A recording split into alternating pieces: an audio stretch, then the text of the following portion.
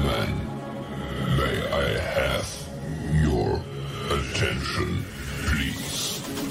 The show starts in 10, 9, 8, 7, 6, 5, 4, 3, 2, 1. Go. The following is a world-class Bullshitters exclusive. Good morning, pop culture. We are live. It is Monday, January 17th, 2022. It's 7:57 a.m. and it's time to start everyone's favorite morning show that you've missed so much. So, folks, here we are. Good Morning Pop Culture is back. This is the West Coast edition. It's still 7:50, like I said. It's early, but it's a little later than normal. But we have a lot of topics to cover. We're going to talk about the G4 stuff, the Book of Boba Fett. I'm here to hang out with you guys. Going to promote Wokebusters. As you can see, we got some more art back. I drew this. I got it colored by the wonderful David Ocampo. So it's been an exciting couple of days. Plus, I watched football all weekend. Very rare for a guy like me. But hey, Cincinnati's going to go even further now. So I'm on board. To be fair, I watched last season. And the only reason I'm really cheering is because I kind of miss home. But I digress. So, folks, let's see who's here this morning. We have Dr. Coffinails, who's been caught off guard. Jonathan Hurst, who's one of the MVPs of GMPC. We have Cesario Japan. Thank you very much for being an awesome mod. Let's see. We have G Baka BST, who says good morning. TR is excited. Hello, Breadman Productions. I think I already said that. Clone Geek, what is up? We also have Kurama Uzumaki. Thank you very much for joining us. Dookie12, Callum Guano, and Terry H as well. So, well, Joseph Bienwich is here too. Cannot not say hi to him. Hello, Lord 3, Girthy Guitarist. I got to say hi to everybody. Hi, David Moore. Yes, we're back. Let's see, did I forget anyone? The Physics Channel with Kenny Lee. Hello, Kenny Lee. I'll have to check out your channel. What up, Drunk Banana? Good morning, Nigel. Hello to Buck Nasty. All right, 1138, Star Wars fan. John 42, hello. Good morning, Ayadama. Cesario Japan says, GMPC crew rises again. Yes, the GMPC crew is here rather quickly. Now, folks, the way this will work is I will do this show. I will upload it to the podcast feed, and then it will go over to the Good Morning Pop Culture channel as well. Real talk, and I hate to use that phrase, but it seems to cut through any questions quickly. But if I were to leave all these episodes up on the main channel, it does hurt the algorithm. Like I have told this story before, in 2018, when we were growing like crazy, we did this show exclusively and we froze for a while. So to avoid that, what I'm going to do is just put it on its own monetized channel. So Good Morning Pop Culture can live there. And I'm going to try to work out to do more of these because a lot of people want them and I like to do them as well. It's nice. It's a relaxing show. Tuesday's show, you got to fight to get a word in sometimes. Thursday's show, I'm laughing too much to even know what I'm doing half the time. But this show, I can drink some coffee, hang out with the people who are working and lurking. But today, I think is Martin Luther King Day, so I don't know how many people are working. If you're a federal employee, you got the day off. You deserve it. I really don't have much to add to that one. But good morning to everybody. Good morning. Wilson, there you are. What's up? Hello, Justin. I'm glad to have you back. Jeff the Iron Wolf, there you are. What's up? Jeff the Iron Wolf, folks, is a cool dude. He's been on the channel before. He's a vet. Loves to talk about Star Wars. Cool dude. So we'll have to have Jeff on again. I did want to do the veteran stream, but the last couple of months have been crazy. And then, honestly, right after the campaign dropped, found out my aunt was sick right before I was going home for cancer, or right when I was going home for Christmas, found out she had lung cancer right around Christmas, spent the holiday with her in the hospital, wanted to go back and see her again, didn't have the opportunity to, got home, and now she's dead. So I know it's a really harsh way to say it, but it's been rough. Next to my mom, this is the person that means so much to me. So things have been a little slow here, but it took a couple of days to get through that, and now working back through it. So folks, I'm excited to share everything with you guys, to talk about everything. G4, this situation reminds me why we can't have nice things. Joseph Bienowich says, back Wokebusters, hail to all, Jeff, more coffee. Oh, all right, you need more coffee. I need more coffee. I need to amp this shit up. Let's do this.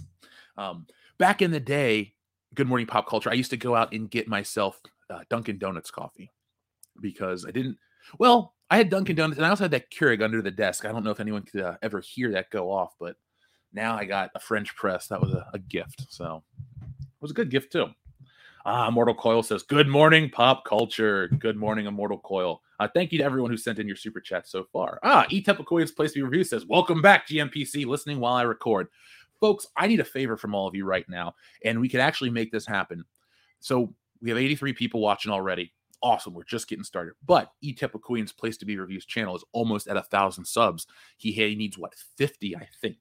So we used to love here in this community to help people get over the numbers and help reach goals and stuff like that. So that's a goal for 2022 to help people here on YouTube. And folks, Pete, you're in the chat. Do me a favor, drop the link to your channel. Folks, check out Etepicoid's Place to Be Reviews. I've been on the channel multiple times. Pete's a good friend of the channel and just a cool dude.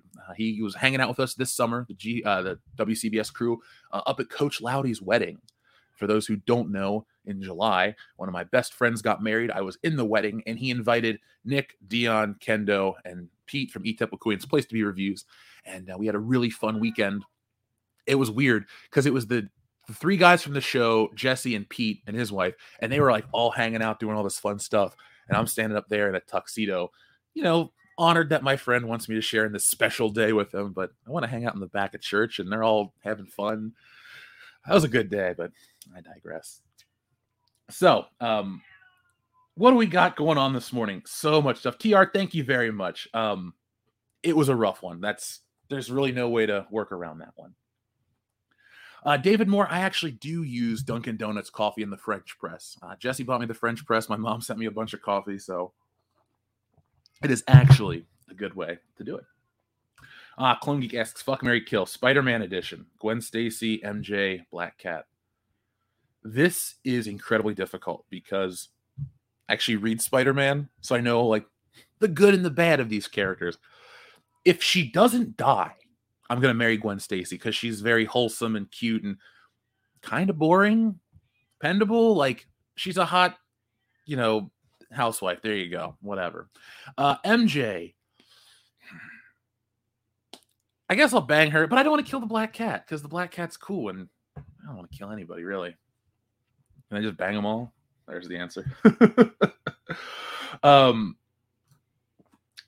Pete, that was a great wedding. It was a really great wedding. I loved it. So, folks, let's start talking about all sorts of awesome stuff. This is Good Morning Pop Culture. We have pop culture to talk about. So the coolest part about pop culture is that I get to create it now. So I wanted to share this with you. I am very excited to get to work with other comic book professionals. A man named David Ocampo is the colorist. And I sent him the cover for Wokebusters with the guys, the first cover featuring the actual Wokebusters. And I got this back. And this just made my day. This made my whole weekend. Like, yeah, it's great the Bengals won. Yeah, things are getting a little better. But this was the highlight of my weekend. This is awesome. This is the action cover for Wokebusters, which is the newest comic from WCBS Comics, name pending. But it features us in a paranormal parody where we take down wokeness, political correctness, SJWs, anything. It's pretty much everyone's fair game.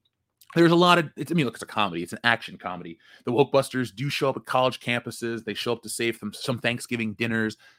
There's a protest during the climax. So the comedy, it's just very, very modern. It's very, very poignant. And at times it's mean, it's biting. I don't pull punches, but I punch everybody equally, if that makes sense. So this is the cover right here. It features all of us. I'm in the front, blasted through the wall. We got Dion, Kendo is Egon, and Nick. He's the reluctant Wokebuster. Actually, Nick is our tech guy, so he builds our wands. We have a secondary wand that we use a little later for the River of Woke towards the climax of the story.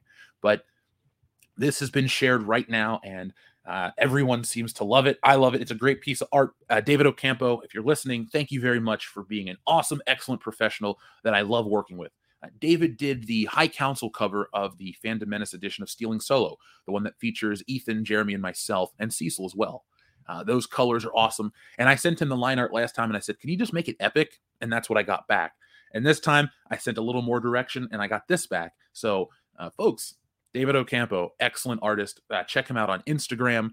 I believe he's on Twitter. I don't know if I tagged the correct person, but He is a former Marvel and DC colorist, excellent professional, and has done work here in Comicsgate. So David's awesome. And, I did a pretty good job, too. I'm very proud of the work featuring the Woke Busters. And this is available right now. Now, folks, we're working on a couple other things. I have reached out to another artist, and I'm getting a Sexy Gozer cover made. So that'll be ready in a couple of days towards the end of this thing. But let's get the campaign rolling. We finally unlocked our first magnet. I'll be sharing that a little later. It'll be Wokebuster Jeff as your first free magnet. So, folks, every time you back the campaign, you get all of the bonus perks. So right now you're going to get the book, whatever you choose, as well as your magnet of Wokebusters Jeff. But it doesn't have to stop there, and it won't stop there. We have plenty of time, and people are getting excited. But do it now so you don't forget. But you can unlock all sorts of things like a Wokebuster sticker, which is our basic goal, which we'll hit. Then that gets upgraded at 30K to a glow-in-the-dark sticker. 40K, you get bonus trading card with all the Wokebusters on it. Now, you can get the 10-pack, which is going to feature, each of us, our Janine, the Stay Woke Trigglypuff Ma'am, the car, we have a headquarters. We work out of an old brewery, and we contain some of the woke ghosts or whatever you want. I actually call them triggered beasts. They get contained in our unit. So we have all of that stuff rolling back at the Wokebusters headquarters. Now, at 50K, the standard cover, which is the logo, becomes a metallic cover, because we're going to class it up. We're going to make it just like the old Batman 89 logo, shiny and all. At 75K, we get the character sticker set. Everyone will get 5 stickers of Wokebuster characters, and that art, you haven't even seen that one yet. And at 100K, we have the song, which we have the tools, we have the talent, we know the people. Let's make it happen. And finally, at 105, small jump, big reward. We'll have bonus pages, tales from the Wokebusters, backup stories. Now, the nice thing, folks, about Wokebusters is it's a forever type of property. What it is it's everything's going to be crazy, woke, politically correct and shit for, the time being. And the Wokebusters are always going to be here to make fun of it. So think of this as their initial outing. They might pop up in other facets near the, in the future. I do have a couple opportunities that I get to explore, so be on the lookout for all of those. But I just wanted to share this with everybody. I'm super excited. The cover turned out great. Shout out to David Ocampo. I don't really believe in going, hey, I did a great job, everybody. Yay me. But I'm proud of it. I've been sharing the black and white line art. I've been sharing that. And I'm going to continue to share more. Wokebusters is the best comic you've never read. So, folks, make sure you go out and back that right now. So I'm looking up the Book of Boba Fett. And the Book of Boba Fett is a show that I haven't watched yet. I know I'm supposed to watch it. I know I'm supposed to care. And everybody has finally seemed to give up on this show. Well, not everybody. Now, whoa. Forbes wants me to subscribe to their website. I'm not subscribing to Forbes. That sucks, man. That's going to really kill a lot of our... Actually, no, I'll read it on my phone. Anyway, though, the Book of Boba Fett is not doing too hot. What's the story this morning? Let's pull up a picture of Boba Fett and... Do we want real Boba Fett? Yeah, let's put up real Boba Fett. I mean, I know people like Tamara Morrison. I respect him as an actor, but goddamn, he is not my favorite Boba Fett. I'll just use Return to the Jedi Boba Fett. I don't know the stuntman's name. I don't know what was going on, but this is the last time Boba Fett was cool. So Boba Fett finally has his own TV show, which he stars in, The Book of Boba Fett. It is a bizarre idea. Now, hear me out for a second. The reason I say it's a bizarre idea, we are riding the high of The Mandalorian, which is essentially a Boba Fett TV show in name only. Bounty hunter with a T-shaped visor, jetpack, certain code of honor, quiet, loner. Oh, he finds something cute, has a little sidekick here and there. Like, the reason why I haven't jumped into the Book of Boba Fett is because I can't think of a reason why it's different from The Mandalorian and why I should care. Because at its best, The Mandalorian is the best Disney Star Wars we've gotten yet. Should I have a yet in there? Because I don't know how it's going to go from here on out. But as it stands, that is it. I don't like Rogue One as much as other people. I used to. I still think it's about a 7 out of 10 of a film. It lives and dies by its Star Wars-y moments. Poe Dameron and that's not Poe Dameron. God, what's his name? Oscar? No, hold on. Diego Luna's character. Fuck, Rogue One. D2 Mama T. I can't think of it. Anyway, Diego Luna's character. He sucks. Did you really care enough about him? Like, are you really going to care enough when he gets his own TV show? you know the answer. If Boba Fett, probably the top 5 Star Wars characters in terms of popularity, because it's got to be Luke and Vader, Han, because it's Harrison Ford, Yoda, and then Boba Fett. I'd say Boba Fett outranks Princess Leia and Chewbacca in terms of popularity. Realistically, Luke and Vader, because they're the saga. That's it, hands down. Leia's great too, but she is not Han. She is not Luke. She's not Darth Vader. But Boba Fett should have had the biggest movie, the biggest show, the best toy line. It should have been everything. It should have been Boba Fett, fighting monsters, creature of the week, call back to this, throw in a little Star Trek reference or Star Wars reference here and there, all kinds of fun stuff. It was supposed to be that. And that's what The Mandalorian is. And apparently the Book of Boba Fett is a boring slog that people don't like and want to fail miserably. So Star Wars, The Book of Boba Fett is plummeting on Rotten Tomatoes and IMDb. Disney and Lucasfilm have another Star Wars disaster on their hands as fans are rejecting The Book of Boba Fett, which is apparently by the fact that the ratings are plummeting on both Rotten Tomatoes and IMDb. The Book of Boba Fett's audience score on Rotten Tomatoes continues to drop as it stands at a low 67%, which is fast approaching the rotten mark. For comparison, The Mandalorian has an audience score of 91. That's a huge difference, and that's what's alarming, as the two shows share the same creative and production teams, I believe, so much Favreau and Filoni. This is the article. Last week, Book of Boba Fett had an audience score of 75%, but following Chapter 3, we see it has dropped almost 10 points. We see that Disney's shill media is back at it again, as Rotten Tomatoes critic score has inevitably gone up, as opposed to what most fans think of. Regarding IMDb, as a user on Twitter points out, The Book of Boba Fett Chapter 3 has the lowest IMDb rating from users at 6.3, which is the lowest rating between any episode of Mandalorian and Boba Fett. People just don't like this. I guess I got to get in on it too, so I can hear what people have to say. Dion, there you are in the chat. He says the copy and paste format, baby. Yeah, you're watching it, I think. Nick has a review of Peacemaker, which we'll be putting out today on Patreon and a little later in the week elsewhere. But we're watching the streaming shows right now. You would think at the point in time where we have this excess of genre entertainment that we would be so thankful. And I know producers and the people that hold the rights and the people who make this want to say that the fans are ungrateful or bad or stupid or sexist or racist, blah, blah, blah, rinse and repeat. But your show's bad and you should feel bad. Let's see what everyone in the chat said. Cassian Andor, thank you. Go Big Boar, go home, as well as Jeff the Iron Wolf. Let's see. Where are we at? Everyone else. What up, Klaus Doric? Hopefully you're still here. We didn't miss you on your break. Good morning, and welcome back to Good Morning Pop Culture. So, I feel like a lot of you guys aren't in love with the Book of Boba Fett. Now, what could they have done to make this better? Obviously, not make it is a good answer. But if we have to take it a little deeper, what would be a good way to fix this show, or what to do? Boba Fett as a lone wolf would have been more appealing. Him having a sidekick, what's his name, Fennec Shan or something like that. It's a little weird. Boba Fett's always just been that dude. He was always that smart, capable bounty hunter that didn't need anyone. Now, does she exist because he can't have an inner monologue? Why couldn't the Book of Boba Fett be structured narratively as flashback, where it's Boba Fett's journal and he just does bounty hunter stuff? See, trying to tie everything in together into this one big narrative is a problem that Star Wars has created itself before Disney. But at the same time, they did know how to tell isolated stories and not try to tie everything together at once.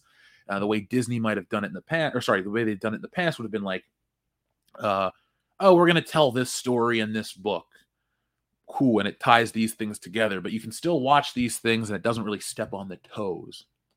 I feel like Book of Boba Fett crosses over, steps on the toes, and really just creates a weird, murky area of how you can demarcate what show is what. I mean, fuck. I know I said it again, but if you know all those people that are great with CGI, the people that do the special effects here on YouTube, I would like if one of them were to just dedicate themselves to CGI in The Mandalorian into a Book of Boba Fett episode and vice versa, and see if we notice. I don't think we will.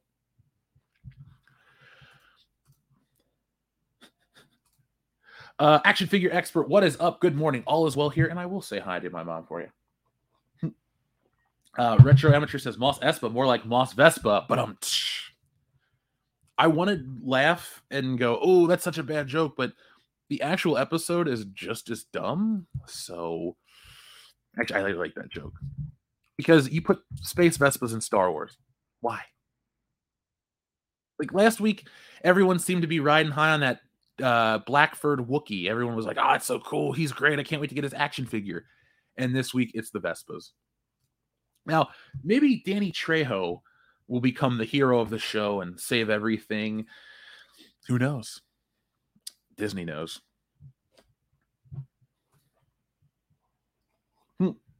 They are literally space Vespas. Yeah, I've watched the clips. I've seen the pictures. I do design work. You have to intentionally design those to look that way. I wonder if Favreau just kind of rolled his eyes and went, okay, fine. Because everyone had to approve of this stuff. The creative team allowed this. Filoni, Favreau, like they say in the article. I'm not, here to throw in the towel on Jon Favreau. Dave Filoni's never been my favorite. I respect what he's created, but at the same time, you got to know when to let your creation go. Ahsoka Tano has been so overused, changed, this, that, and the other. I've lost interest. I liked it better when she was on the cartoon. She was betrayed by the Jedi or whatever, or felt betrayed and walked away. And then you kind of think at some point that Anakin kills her or should have killed her. That's what really pisses me off about Ahsoka Tano. You take away the tragedy. Disney wants to make everything in Star Wars bright and chipper, when in reality, the only thing bright and chipper about Star Wars is the ending of the first and third movie. That throne room scene and the celebration in Return of the Jedi are the only real bright and chipper moments, because even through the Battle of Endor, we stop to watch Ewoks get attacked and killed. We see Rebel troopers die, and during the battles, we see our heroes go down in flames. I mean, fuck, there's even the suicide guy, the kamikaze. Well, he wasn't really a kamikaze, but the A-Wing pilot that lost control of his ship and crashed into the deck of the Executor and, killed the whole thing. We don't show that anymore. The characters just kind of, everyone's all happy and cool, and no one has to suffer any hardships. For example, Rey. Where the fuck was Rey's amputation, or where was her hardship? Like, Luke lost a hand, Anakin lost an arm, then an arm and a leg, or both legs, excuse me. Do I need to watch the Skywalkers cut up for for symmetry? I kind of do. I kind of don't respect a character that doesn't face adversity. I don't respect Rey, and most people don't either. That's why you can go and watch our toy videos where I've discovered a mountain of Rey figures. Because, well, let's put it like this. The people online bitched and moaned and complained. We don't have Rey figures. We don't have female representation. We don't have any of the things we want. They didn't go out and look. Rey was a part of the toy line since day one. Well, since the day the Force Awakens toys dropped, her ass was in the fucking figure wave. She was in the 3 3/4 inch and the 6 inch and those stupid shampoo bottle 12-inch figures. Rey has always been there. But we acted like we didn't, and we had to turn it around and change and basically kowtow to the people who don't like Star Wars. And that's why we are where we are with all of these things. Star Wars sold its identity. It didn't lose it. It sold it. It sold its soul. When Lucas sold it to Disney, it changed. Things got worse behind the scenes, and I think collectors understood it. I know I understood it. That was the first Disney. That's the first time you felt the bite of Disney on Star Wars, when there was the change in the licensing agreement where they turned the screws, and basically Hasbro had to pay more for the Star Wars license, but they couldn't really afford. Well, they could afford to, but what they did is they screwed us, the consumer, over by making a lesser quality toy. All of that comes from trying to get Star Wars into the hands of people who don't like Star Wars. Now, I understand as a businessman, as a creative, what you need to do. You want to grow your audience. You want to get as many eyes on your product, but you don't change it. For example, Wokebusters, let's say it gets 20,000 backers. Am I going to all of a sudden change it so I don't offend somebody? No, it's the same product no matter how many people buy it. That's how Star Wars should have been. It should have stayed the same Star Wars no matter what you're trying to do. It's an established formula. It works. It's the greatest of all time. Why change it? Because Kathleen Kennedy's a fucking idiot. her idea of making Star Wars more attractive to women was a bad one. Can somebody here tell me a positive from making Disney Star Wars into what it is? I'll wait. I will definitely wait. Adam Walford, thank you very much for your generous super chat. Adam says, Boba Fett and Han Solo were the alone gunslingers that worked in different ways. I think Han is John Wayne and Boba Fett is Clint Eastwood and a few dollars more. Star Wars is a universe that's lived in. Yes, it is a universe that's lived in. And you are right about Boba Fett is Clint Eastwood. I'm pretty sure they put jingling spurs as he walks in Empire Strikes Back. Like that sound effect is like a hidden Easter egg that not a lot of people know about. Star Wars is a space western, a western, if you will. Westerns are cool. I said it. I enjoy them. You know, the Dollars trilogy and all the stuff that I've seen. I haven't seen every western. I'm still behind on some. I haven't seen a lot of the Roy Rogers ones. Thank you, Die Hard. But that's the identity of Star Wars, taking away its space western. And really, any kind of aggrandization of a brand hurts it. I don't like when you get one of these companies come in and talk about, this and that and the cultural fabric of our lives. It's like, yeah, it's all important, but you're overdoing it. You're taking away what it actually is. And that's what's happening too when, Westerns aren't cool or trendy or they're too white or something like that. And so they try to make it more universal and a more culturally appealing story. And it's like, that's not Star Wars. Star Wars is a weird Western interpretation of certain Eastern philosophies, Eastern films, worldwide views, all put in a nice, delicious package called Star Wars. Now it's what it is this is what business looks like at a certain level, where it's kind of like, it's big, it's broad, but you don't really know what's happening. Like you know the big scale stuff, but on the smaller level, you're like, what the fuck is going on? How do these things happen? And I've wondered for a while what the point is with these shows, because they like to tell us it's to broaden the market or this or that. But at a certain point, some of these decisions, some of these shows, some of these things feel very pointed, mean, and just damning for everyone involved. And I don't like that they took our favorite thing and they turned it into an experiment. They have a bunch of weirdos running it. Like, the people that run Star Wars suck. The people that run the Star Wars toy line suck. There's a weird crossover. Like, the people that run the Star Wars toy line look like the people in the Lucasfilm Story Group. The whatever crazy SJW people, those who hate, the narrative structure or the traditional family or this or that. Just a bunch of misanthropic people who can't get laid. Really, there's a point in Wokebusters that talks about some of these people that just need to really chill the fuck out. Because at the end of the day, people just need to pull their heads out of their asses, and we could fix all of this woke stuff. We could fix everything. Put it like this. The world's not scarred, the world's bruised. Bruises heal, scars don't. They have a great story that go with them, but there's a lot of bruising going on. If people could just pull their heads out of their asses, we can put some ice on that bruise and move on. But a lot of people don't want that, so they fight and they come up with this crazier shit, or they turn Star Wars into weaponized attacks. It's dumb, but it's real. Go Boba Rangers. Thank you very much, Cosmic Vader, for that. Now I kind of want to watch any video editors out there want to piece together a Power Rangers trailer? Actually, I'm looking for a really talented video editor. If anyone's out there that knows some people to throw some special effects and minimal animation on a Wokebusters trailer for me, I would love to talk to people. So let me know. Hyperion says the mental gymnastics some Star Wars fans go to defend this awful show is unbelievable. That bothers me when fans want to make excuses for bad stuff, but it's always been a part of fandom. It's always been a part of what we've done. For every guy that hates Spider-Man 3, you'll meet a contrarian at your local store. Oh, it's the best of the three.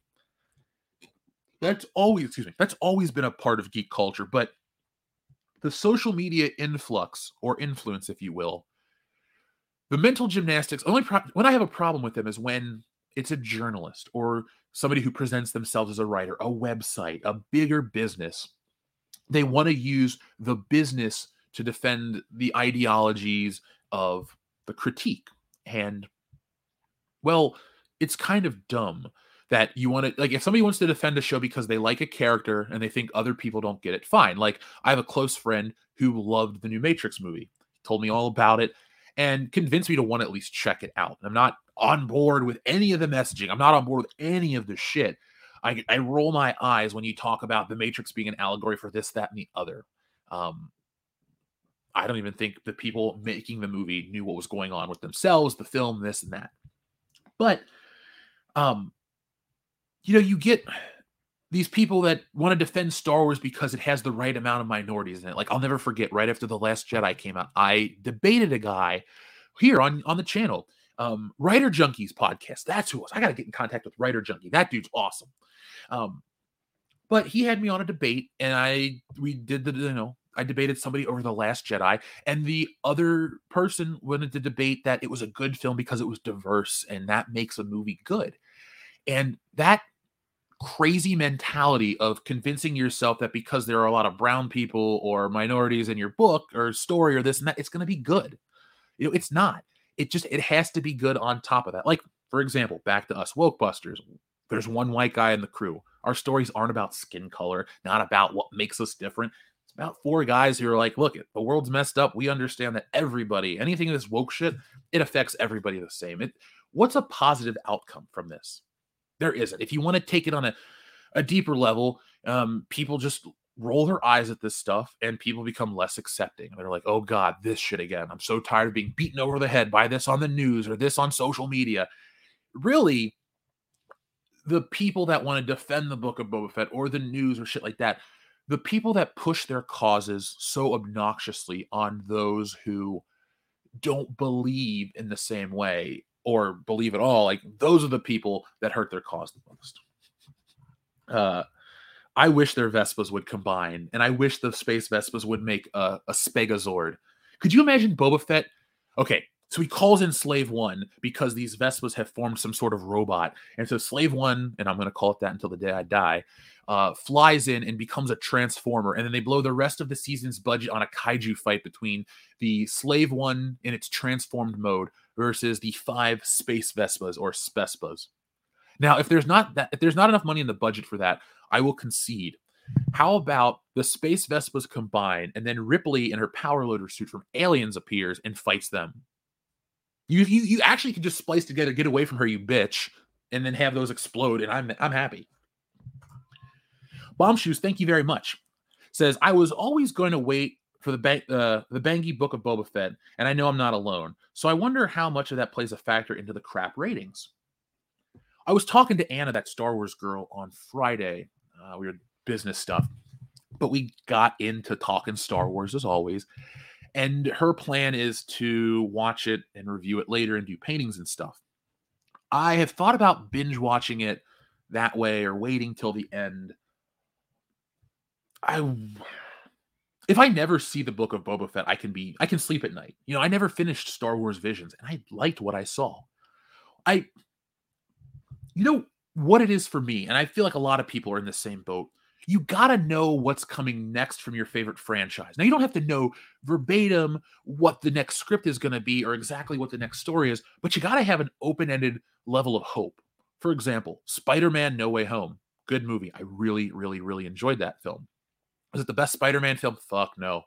2, 1, they're better.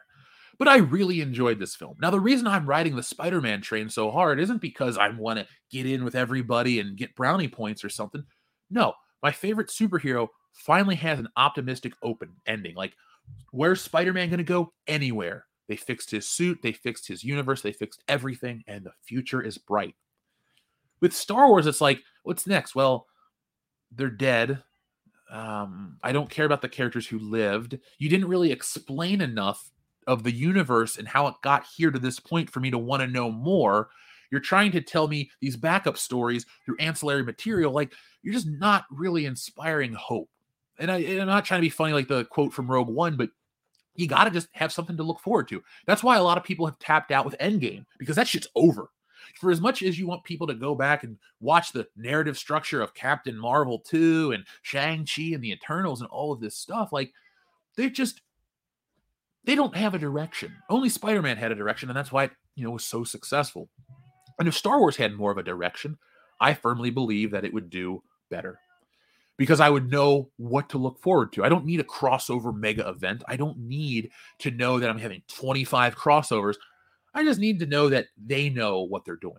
And they don't, because they cancel stuff left and right. They announce shows left and right. Oh, Star Wars The Acolyte, Leslie Headland. Who the fuck is Leslie Headland? We spent so much time talking about that woman, and then nothing's coming to fruition. She's just some nobody behind the scenes at Lucasfilm. Awesome, but her show ain't getting made. Like, none of these things happen. They keep telling us, you guys are going to get this. Get excited for that. Check this out. Look, I will get excited when I see that Rian Johnson trilogy. Said no one ever. I need a drink. So, Bomb Shoes, thank you very much for your super chat. Now you got me wanting to go play Smash Brothers. Honestly, when I would tell you in the past, like, hey, I played Smash Brothers and had a Bomb Shoe hit, and then you would message us the next day.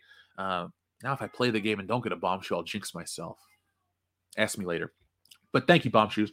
Reboot Mania, what is up? Reboot Mania says, do you think Disney will make a toy for the Book of Boba Fett Rancor after it worked out so well last time? For those who do not know, folks, there was a crowdfunder for Star Wars over on HasLab. Hasbro is the company who licensed Star Wars from Disney. They hold the master toy license. And so they have had a platform called HasLab where they crowdfund toys. And I have partaken in one now. There was the Jabba the Hutt sail barge, the Katana, which looked awesome, and I regret not buying that one. But it was around The Last Jedi, and I was angry with Star Wars, but it's cool. Then there was the Razor Crest from Star Wars. Again, awesome toy. 3 3/4-inch scale, just like the Katana. You get the Mandalorian. You get, I think, a Baby Yoda. You get the carbonite slabs with the creatures. You get the gun. It's like a beautiful toy. Again, I regret not backing it, but it is Star Wars, and I'm kind of pissed. They do the Rancor. It doesn't meet its goals. It fails miserably. Like the Jabba the Hutt ship and the Mandalorian ship, the Razor Crest, blew past their goals. The Mandalorian needed like 5,000 or something, or 6,000. I got like 29,000. And Jabba the Hutt got like 8, and I think it needed 5. So the numbers were there for Star Wars. But not this time. I think that has an indication. I think it's an indicator of the economy. It definitely is affecting all of us. But I do think it has there's something to say about the lack of desire for Star Wars. Because I bought the Proton Pack, which was more expensive, but more attractive. Ghostbusters is an old property. It's only a few years newer than Star Wars, 7 years difference. So it's been around for a long time, had huge cultural impact. Star Wars is going to have the most, but Ghostbusters isn't that far off. Everybody knows who you're going to call. The Wokebusters. Back it right now. Links in the description below. But my point I'm getting at is we were there. Hold on. Now that I live with cats, sometimes they walk on stuff. Hold on a second. Get down. Sorry about that. Ship Pancake is a cute cat, but not a good cat at times. I digress. But yeah, long story short about all the crowdfunding and the stuff like that is you're not going to see a Rancor toy like that. Book of Boba Fett stuff, if they wanted to make some serious crowdfunder money, they would sell a Book of Boba Fett Slave 1 in scale with the figure, but they released a really nice one not too long ago with Slave 1 colors and boxes and all that stuff. So what else are they going to sell? I don't know. But thank you, Reboot Mania. That was just fun to think about their crowdfunder flop. See you later, Joseph Biedowicz. Up next is our friend Adam Wofford, who says, do the whole forming Voltron have Boba Fett finish by saying, and I will form the head, form blazing sword, fight the Krayt Dragon. Actually, that would be pretty cool to watch them form up and fight a Krayt Dragon. All right, so what it should be is they formed up, to fight the Krayt Dragon, but the Sand People, the Tusken Raiders, pull out a flute and they play a ripoff of the Dragon Zord theme, and then the Krayt Dragon rises out of the sand and kind of like reforms its body, and it's this big, like, I know they showed it in the book of, or the Mandalorian, how it like did the underground shit, but I want to see it like come out of the ground and do all this other crap. That'd be cool. The Jedi Bake Off. I don't remember that one, Mr. Culber, at all.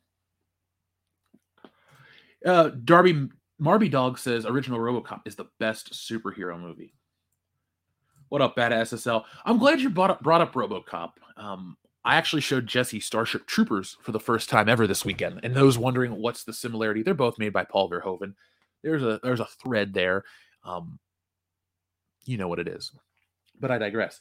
I love the commentary in both of those films, but I love Starship Troopers, and RoboCop is just okay.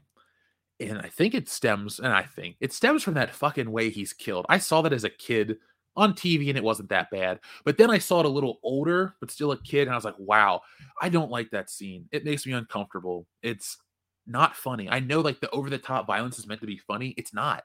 And the actors that made the movie weren't enjoying it either. Go watch the movies that made us. They talk about how they all just stood around and were in awe of what they had just made. I would feel the same way. Like Rick Baker, his animatronic work, all the special effects are top notch. That's why it's unsettling, because it looks real. My internet is dropping, so folks, I apologize in advance. Let me make sure all my devices are off the Wi-Fi here at the house. You know, it's funny, for having Spectrum and paying for their high-tier stuff, we do not get high-tier internet here.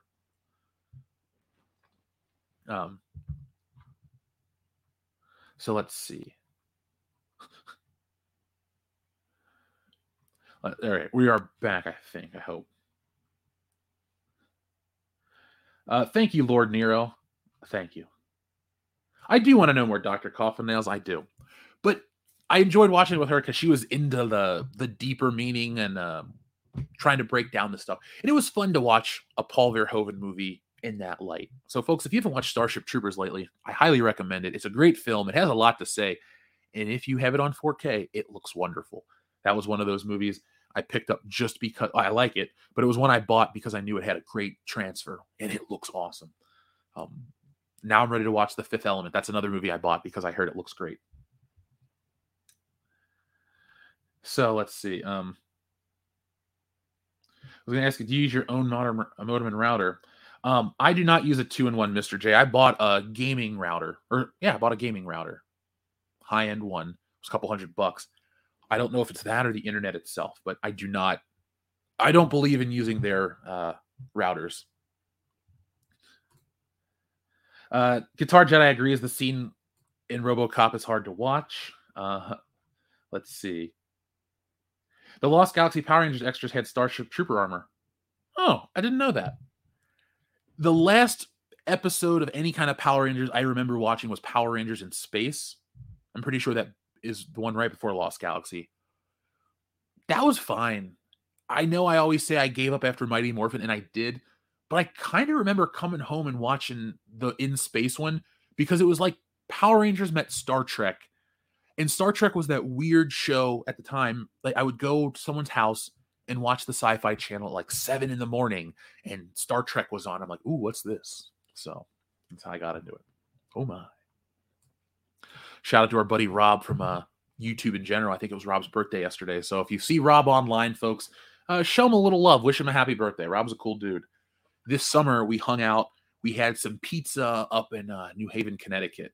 And for those who have had New Haven pizza, you know how good it is. I've had the luxury of having Chicago, New York, all the places, the big ones in America. New Haven might be my favorite. It's unlike anything else, but it's so delicious. I think the only reason I wouldn't pick Chicago is because I couldn't eat as much Chicago pizza as I want. What I really want is to have, a big Gino's-style deep dish, preferably from Lou Malnati's, with a shitload of cheese, but that's like an every once in a while meal. I digress. Let's get back with you guys, though, because if I keep talking about fucking pizza, all I'm going to do is order a pizza, which I ordered one this weekend. Wasn't that good. Hashtag Papa John's. Adam Wofford, what's up? He says, boiling sand in the Crate Dragon Zord, but it's green and gold, and the sand person jumps on its head and says, now you face my true power, Boba Fett. Now, Adam Wofford, the only thing that makes that better is if it's got that generic Tommy laugh. He's like, ha ha ha ha ha. Because I love Jason David Frank. I really don't have much to say. Sometimes it was just overacted. They were all kids barely getting paid too, so. Now, I see a lot of, whatchamacallit, I see a lot of Power Rangers talk in the chat right now. Mighty Morphin like has a direct line to my heart and my wallet, like to the point where, like, if you were like me years ago, you would look at these guys online and go, why do you keep collecting all these Transformers and all these G.I. Joes and all these He-Man figures? I don't get it. And now that I'm the same age, I'm like, I need another Red Ranger. Oh my God, the White Ranger. Like, for those out there, if you're like me, you don't grow up. I call myself a big kid with money. For my birthday, I got Power Rangers toys. I was happy. It was the best birthday. I turned 33. I got a set of expensive Power Rangers and watched movies with Jesse and drank all day. It was glorious. Breadman Productions. Yes, we are. So for those listening, Breadman Productions asks, speaking of Smash, are you guys going to do a WCBS Smash Brothers tournament at some point? This is our year where we're going to do all of our stuff that we talked about, and we're already in production, and we're already in motion. Over on Twitch, Dion has been streaming Mass Effect, and Nick has been streaming a couple other games, but we're really close to getting, membership or whatever, sponsorship, whatever you call it on Twitch. But we're already there, and this year alone, we've been doing Twitch gaming streams, WCBS Gaming on Twitch. Smash Brothers is definitely going to happen. I've been practicing, doing a little training. 2 days after Christmas, we were on our way up to New Year's up in Michigan, but we had a slight detour in Springfield, Ohio, to stop and visit Jesse's friend from college. And he lives in a really nice house with a bunch of friends, and every night they play Smash Brothers. And they're like, well, there's not much left to do in the night. You want to go play Smash Brothers? So we played for hours, and it was great. Actually asked one of those guys if he wants to join us on Twitch because he was really good. So, yeah, I want to make that happen. Sigil Stone 17 says, Jeff, I received a Stealing Solo collector's box a while back, and I love your merchandising. Waiting on Stealing Solo, the flamethrower. Well, Sigil Stone 17, thank you for backing the collectors to your box. That was the big box that I was super excited to make. For this, I love doing comics. I love doing all this stuff. Collectibles added into comics make me super happy because I'm a toy guy. As you can hear me talk about being 33 and getting Power Rangers toys, I'm going to be excited. I mean, down the road, I firmly believe we'll have toys. Maybe there'll be little mini figures. I actually know a couple people. Mandy Summers is cool with a lot of people. Right now, little figure sets are hot. They're in. Maybe that's always been a goal of mine. The book gets 100% of my effort, but everything else does too. Like, you got the little toy booklet. That was an extra thing I didn't really announce, but I've always wanted to, be in a Kenner toy booklet, so I put myself in one. And with Wokebusters, there's a second one that's coming with it too. You'll get, it combines the toy world of Wokebusters and Stealing Solo. But yeah, that's my jam. Down the road, I want to have a collectible line. I look at somebody like Ethan, and I'm very happy for him, and I'm really thankful too, because a guy like Ethan does help everyone else, because it's like, this is how you do it. You follow the steps. That's how you follow that path. And so down the road, I will have toys based on my work. Collectibles are my jam. For every figure of The Rock, Shawn Michaels, Luke Skywalker, they'll have a Wokebuster or a Stay Woke Truly Puff Man or something else. And I got a superhero I've created. I'm not going to talk about it now, but you'll find out next year. But Sigil Stone, thank you very much again for backing the project. I'm glad you enjoy everything. And again, just thanks. So folks, we have another box like that over here on Wokebusters campaign. You can get that. We're offering slime. Yes, slime's going to be a part of the Wokebusters campaign. And the collector's box this time, obviously you'll get a printed box. You'll get all the Wokebusters comics. You'll get trading cards. You'll get the shirt. You'll get slime. You'll get the stickers, then the booklet, and a little more. That's what that stickers and booklet means. I can't put everything that comes in it because you have about 10 objects you're allowed to put in a box. So Sigil Stone, that's why you got bonus stuff. Like, I didn't promote that Stealing Solo, the collector's edition, came in its own custom box, but it did. So there we go. Matt Deckard, I have seen the Canadian RoboCop TV show. I grew up with that on Channel 64. So for those who are those who listen to the show, if I ever talk about Channel 64 in Cincinnati, and Jonathan Hurst knows what's up, it was just a syndication channel that would show kids WB stuff in the later 90s. But in the beginning, it just showed like Star Trek The Next Generation or very generic kid shows that it would buy up. Like, that's where you would catch a rerun of, like, I don't know, Garfield or something. But they always did show random stuff on the weekends. That's where I'd watch Hercules, The Legendary Journeys. That's where I'd watch Xena Warrior Princess. Those kind of shows. Sequest. Like, the 90s was the best decade for the syndicated show. I'm sure, like, was Knight Rider a syndicated show? Or that was like a national show. That was on NBC. So that was a different beast. But, like, you had these gimmicky, kitschy 90s syndicated shows like the Stargates and all the sci-fi stuff. I loved that decade. That was the best decade for like good, bad TV, if that makes sense. Like, I'm not trying to shit on these shows. They just didn't have the same production budget, same level of effects, but they were still good and I couldn't stop watching them. Holy shit. See you later, Jeff the Iron Wolf. Jonathan Hurst says, Channel 64 had terrible reception. If only you had an antenna like my house. We did have an antenna. It wasn't an epic one, but it was an electronic antenna, and 64 came in pretty close, or pretty good where I lived. I lived on the west side of town, not too far from the river, so I don't know if that helps, but... Ooh, Clone Geek got an original Garfield animation cell for Christmas.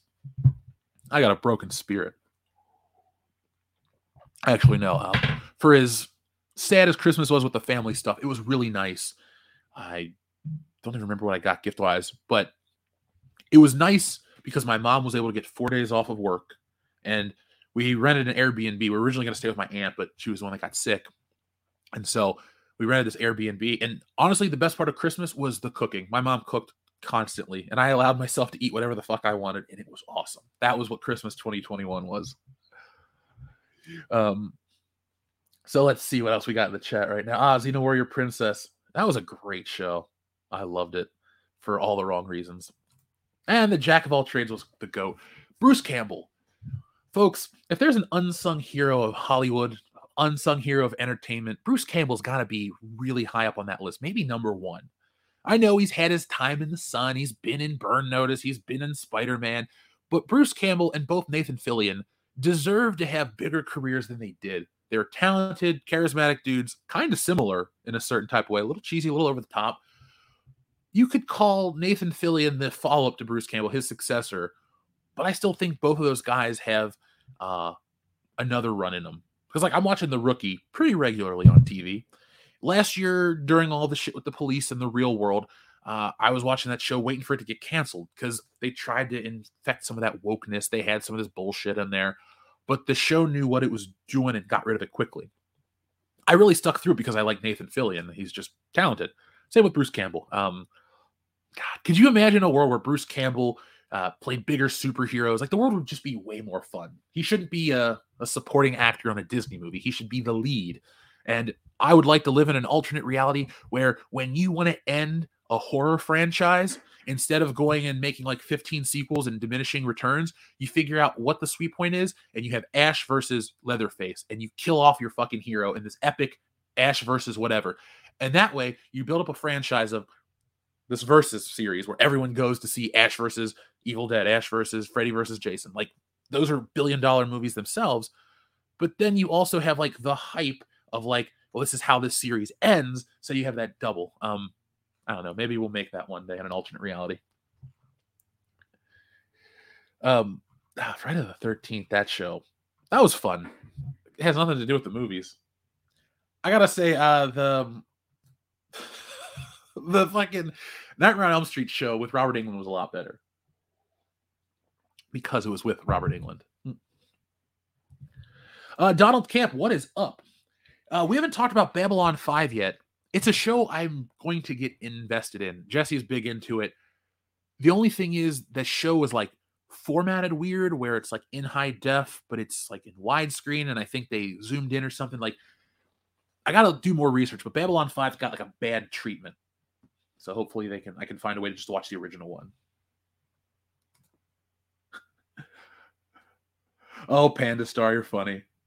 I agree with you, bad at SSL. That would have been awesome. Ooh. Bruce Campbell as Nick Fury. God, the scenery would be chewed. You'd see teeth marks and everything. Like, oh my God. Now, I do remember the short-lived Evil Dead TV series. I really loved it. That's all I wanted it to be. It knew what it was.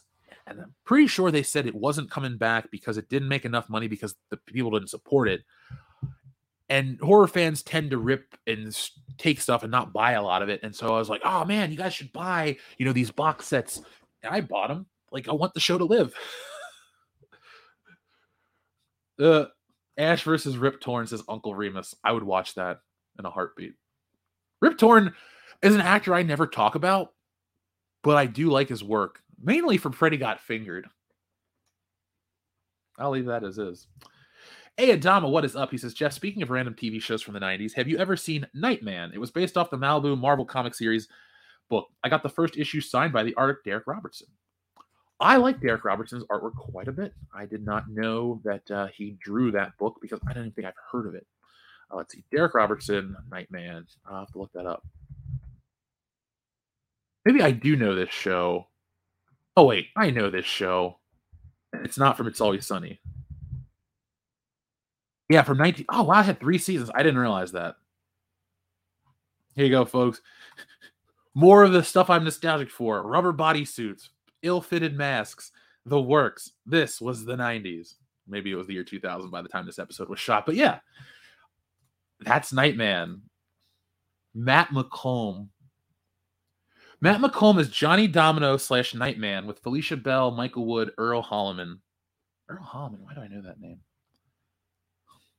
This would be a fun one to watch on like Patreon or like a drunk stream or something. Maybe we will. Who knows? Now, we are working on our next drunk stream. It will be The Matrix Resurrections. Yes, we're going to kick off. We're not really doing drunk season this year. We're just going to do the year. We'll try to do one a month. That'd be optimal. And we're going to start with The Matrix. I also want to have our Steven Spielberg weekend. That if we can work it out with everybody, that would be fun, where we start on a Saturday. We start with Jurassic Park. We work through those. We work through other Steven Spielberg greats. We'll skip Indiana Jones, the trilogy, because we already did that. We might throw in, like, I don't know, Raiders. Up to you guys. But this was Nightman. Thank you, Ayadama. I might be watching that soon. A hunky chunky funky monkey says Thursday's word is slap nuts. Well, I'm gonna take a picture of that right now so I can send it to Kendo and the guys. They will appreciate this. There we go. Thank you, hunky chunky funky monkey, and thank you for joining us. It's been a while. So much, in fact, that I didn't even say your name right. It's the hunky chunky funky monkey. That's how I used to do it, right? Stan Lee says HBO Max's Babylon 5 remaster looks great. I'll have to take your word for it. Just not much they can do about the primitive CGI. Yeah, I don't expect them to go back and like redo it, re-render it, remake a show because there's not enough money there. I wish there was they did it with Star Trek, so let me pull that one back. Do they offer the original series as universally as they offer the remastered episodes in high def? Because if they do, then I'm cool with them going back and doing anything to these shows as long as the original is there in the highest quality possible. It's a weird way to keep your shows modern and to get the next generation in. I don't make excuses for the Star Wars Special Edition, but finding a way to keep Star Wars modern was good because it got me more into it. And so, yeah, I guess you look at the personal benefits of something like that. So there's nothing wrong with making an old franchise more accessible or bringing it back. That was really a thing of the 90s. People forget, like Inspector Gadget was from 1983, but it had a huge resurgence in the early 90s. Maybe that was its peak popularity because that's when they had video games, a toy line, things that didn't exist as mainstream that they did in the 80s. For example, there was a really great Inspector Gadget doll back in the day, but there was no penny and brain to go with that. You know, in the 90s, when the show got re-released, same episode, same everything, it was just put on, like, I think Nickelodeon. And then there was that Inspector Gadget's European show. And you're thinking, what's that? There was a show where they would go to museums and big, beautiful national monuments and shit across the world. And Inspector Gadget would narrate it. And he would, like, fly down at the beginning. It was all real footage, but, like, the cartoon would, like, fly down on his helicopter and talk for a minute and then fly back up and then narrate the whole show. So those who didn't know, Inspector Gadget had a secondary show. I digress. I will, Donald Camp. I will check that out for sure. So Let's see what else we got on the chat right now. A lot of people joining us. Jacob Glazer says Kathleen Kennedy sucks at everything, but after Boba Fett episode 3, I'm beginning to think that Jon Favreau's writing is just as problematic. I think it's time to be honest. I love what we do about Star Wars, how we talk about Star Wars in the community, but we got to be honest with stuff. And when stuff's not working, it's the people responsible for it too. Like, I haven't seen Book of Boba Fett, so I can't throw Favreau under the bus.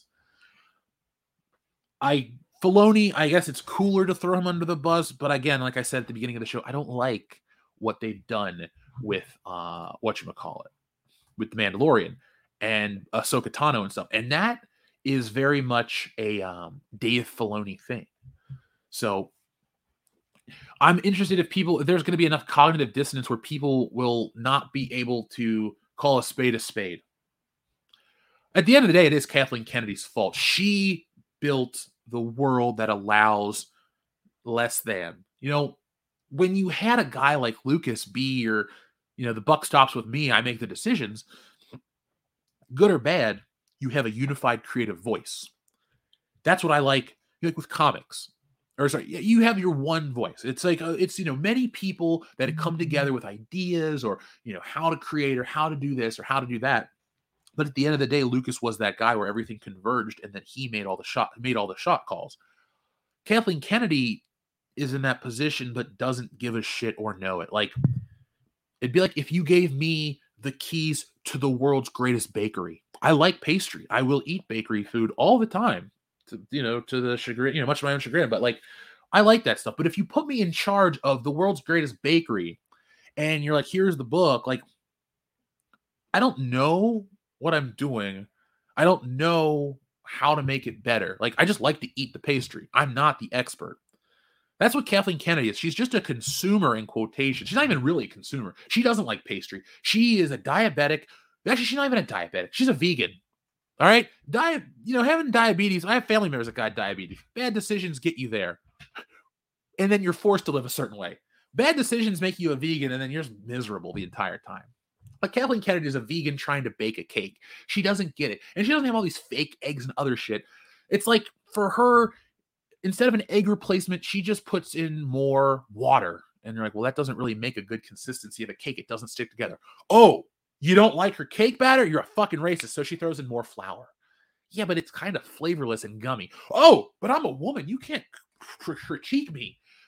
Then she puts rotten fruit in it. Like, she just doesn't know what the fuck she's doing. Now, Favreau is, he's like the time to make the donuts guy. He's a workman. He knows how to make the donuts. He knows how to make the pastry, and we all believe in him. Now, if he didn't get a good night's rest, he might be off. The recipe might be skewed. If somebody comes in and buys his bakery and makes him change the recipe, it might be that. I'm willing to give Jon Favreau the benefit of the doubt because he's one of the few creatives out there that has consistently entertained me and made me convinced that he's on our side, not necessarily because he believes what we believe, but he's a fan that wants to watch cool shit. And he's like the guy who wants to watch cool shit and has the ability to make said cool shit. So I hope that it's, he's going to fix it or it's going to get better. Do we want to keep looking at Nightman? No, we don't. Oh, Nightman is technically in the MCU since Marvel Comics bought Malibu, who produces Nightman. Huh. The Malibu comics bust. Well, not bust, but they bought them.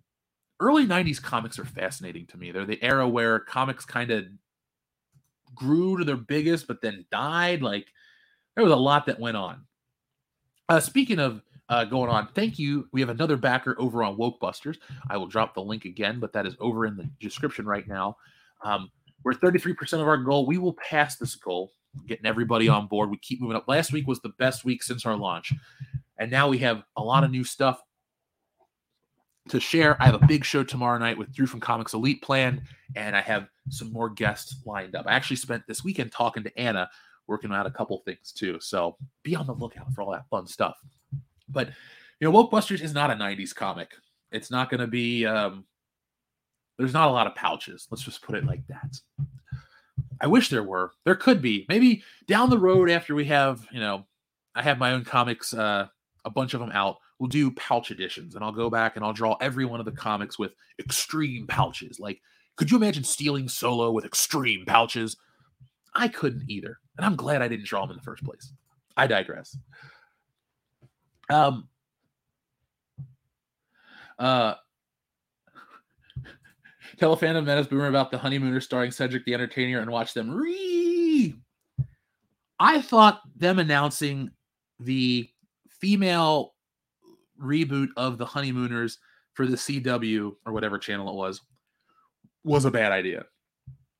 I thought the Cedric the Entertainer Honeymooners from like 2005 was dumb. But it also comes from an era where like there's a different level of mean-spiritedness that's funny. There's also like a level of like we're all in on the joke. For example, you could have an old black movie that said white people, like Chappelle. White people do this, black people do that. Like there was a point in time where, like to me, that's still funny because there's some truth to it. But like there was a point in time where that was acceptably funny and acceptably, everywhere. I do think we've gone back to the point where like society's gone backwards because we've kind of been engineered to go backwards. These SJW people and all this other shit, they want you to be offended. They're offended. You can't say this. That's wrong. That's wrong think. All that stuff. Blast that shit out of them with reason and logic. But that's the kind of stuff where you basically have to take a look at the problem and society at the same time. I think it's only fair to look at how we got to the point we are at now and also take into effect all those factors, because we didn't just wake up into this woke retarded world. It's been happening for the last couple of years, and it's now good to not only call it out, but to make sure you can track it back so you can essentially nip any problems in the bud. That's really how you do it. And what we're all doing at the end of the day is just making good, accessible entertainment for people. It's not social engineering on our end. It's not mean-spirited, all this terrible stuff on how to control the audience. We just want to entertain people and entertain ourselves and have a good time doing it. You can watch a great comedy and you can see the actors are having a good time on screen, and then you have a good time on screen. Or you can watch certain movies and the actors look like they're suffering and you're miserable too. Take James Bond, You Only Live Twice. Sean Connery was miserable in that movie and you can see it on screen. But if you watch some of the earlier films where he's having a good time, like, I don't know, Goldfinger, he shines.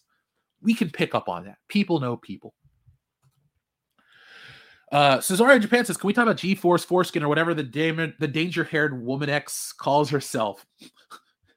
I like the phrase danger hair. I'm going to take a picture of that. I might use that later on. This danger-haired woman. Fuck. Should I put her in Woke Busters? It's not too late. Like, the story's written on pages or, in production. It wouldn't be too late to throw Foreskin in Woke Busters. Should we do it? Like, if we can get like 4 more backers and get to 105, we could throw her in. It'd be fun. We could do all of this stuff. You got to remember, the story has its own narrative, but it does take time to poke fun in society. The stable Trigglypuff ma'am, the fucking floppy-armed lady at the college campus and all that shit. What the hell do you think that is based off of? And the character itself is an amalgamation of all the ugliness and woke in the world. See, all of this crap, Foreskin, Anita Sarkeesian, who are some Adam Sessler, all this shit, it's ugly. It is ugliness. That is what this shit is. I don't care if somebody in my family votes Republican, Democrat, what's his name, Vermin Supreme with the boot on his head. I don't give a shit. But I'm not going to wish death on my family because they're ideologically opposed to me. That's what these fuckers at G4 did. And that's the Adam Sessler problem I have. Let's start with him. I'm so tired of people that, you want to talk about gatekeeping. Oh, you fans are the gatekeepers. We're not the gatekeepers. Retarded political shit is the gatekeepers. That's what's gatekeeping all this crap, because you're keeping people out by putting this extra shit on it. I don't need to watch G4 and ever hear the word Republican or Democrat. What I need to hear is Nintendo, PlayStation, Xbox, Microsoft, Fortnite, all this other bullshit. I'd rather be sold a fucking commercial by people that just want my money than people that want me to think a certain way, because that's a little more dangerous. That's very much dangerous, much more dangerous than anything else out there. I don't want to use the phrase problematic because that's that kind of talk, but it's bullshit. That's what I'll say. I won't say it's problematic. I'll say it's bullshit. It's all bullshit. The fact that I can't watch a show about video games anything really. It's geek culture. We have to get talked down to. Like in sports, it's like, oh, we got this. We got to worry about injuries or this or that.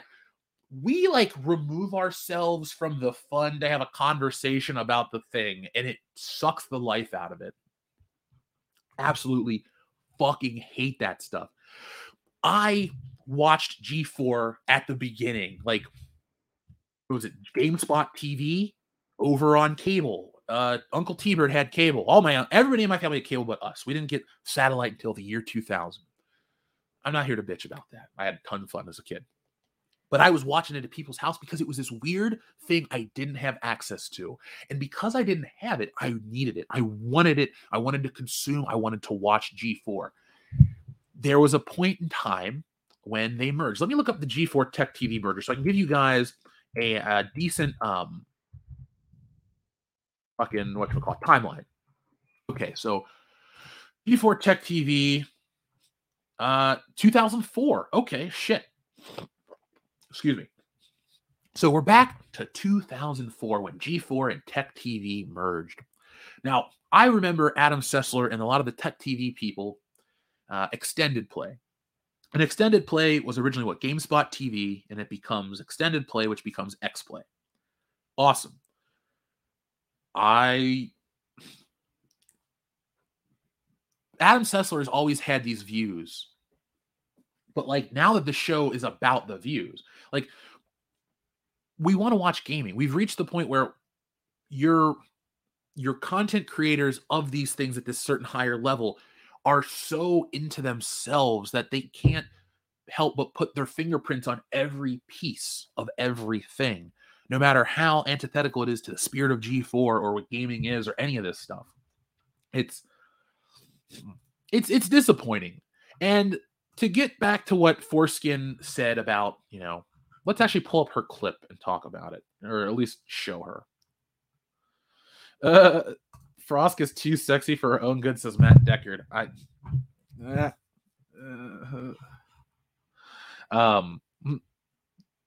So G4 did self-destruct. Thank you, ladies, man. I hope that's a compliment. But G4 did self-destruct on launch. It was like... Hold on, let's put this image up. This will make everyone laugh. And it's not Foreskin Runner or whatever her name is. I wouldn't make us look at that. But G4 is back, and I should put it underneath 4 now. That's what you've done. Everyone and their aunt has chimed in on this. I'm not going to spend an hour talking about everything. But let's start at the beginning. What G4 was post the merger was an entertainment channel that tried to have tech and sex. We'll call it Tech's Appeal if you want, a stupid portmanteau. G4 had always sold itself post-merger on sexy women and video games. I don't think it's really too much of a stretch that the consumer expects a brand that comes back from the past to be the same thing. When we buy into a show, we want a continuation. We don't give a fuck what happened in the real world and why the real world should be reflected in the show or the entertainment that we're watching. No, if Al Bundy, that's a bad example because I actually want Al Bundy to rip apart on how stupid the world is. But for example, what's a good example? Because I almost said Indiana Jones, but he's coming back. They already brought back Star Wars. They already did Ghostbusters. Die Hard was a prime example. Die Hard 4. I like Die Hard 4, and I'll go to bat for that one. I like seeing that where he is in his life, a natural story. I didn't need post 9/11 this and that about him. You got that in the story. The character of John McClane is just a continuation. He's the franchise. He's the brand. You want to put that recognizable thing in an unfamiliar setting, but you want to make that recognizable thing everything you love about it. And people go, well, Die Hard 4 is not that great. Die Hard 4 is pretty solid, and it has all of the hallmarks that make McClane the great character.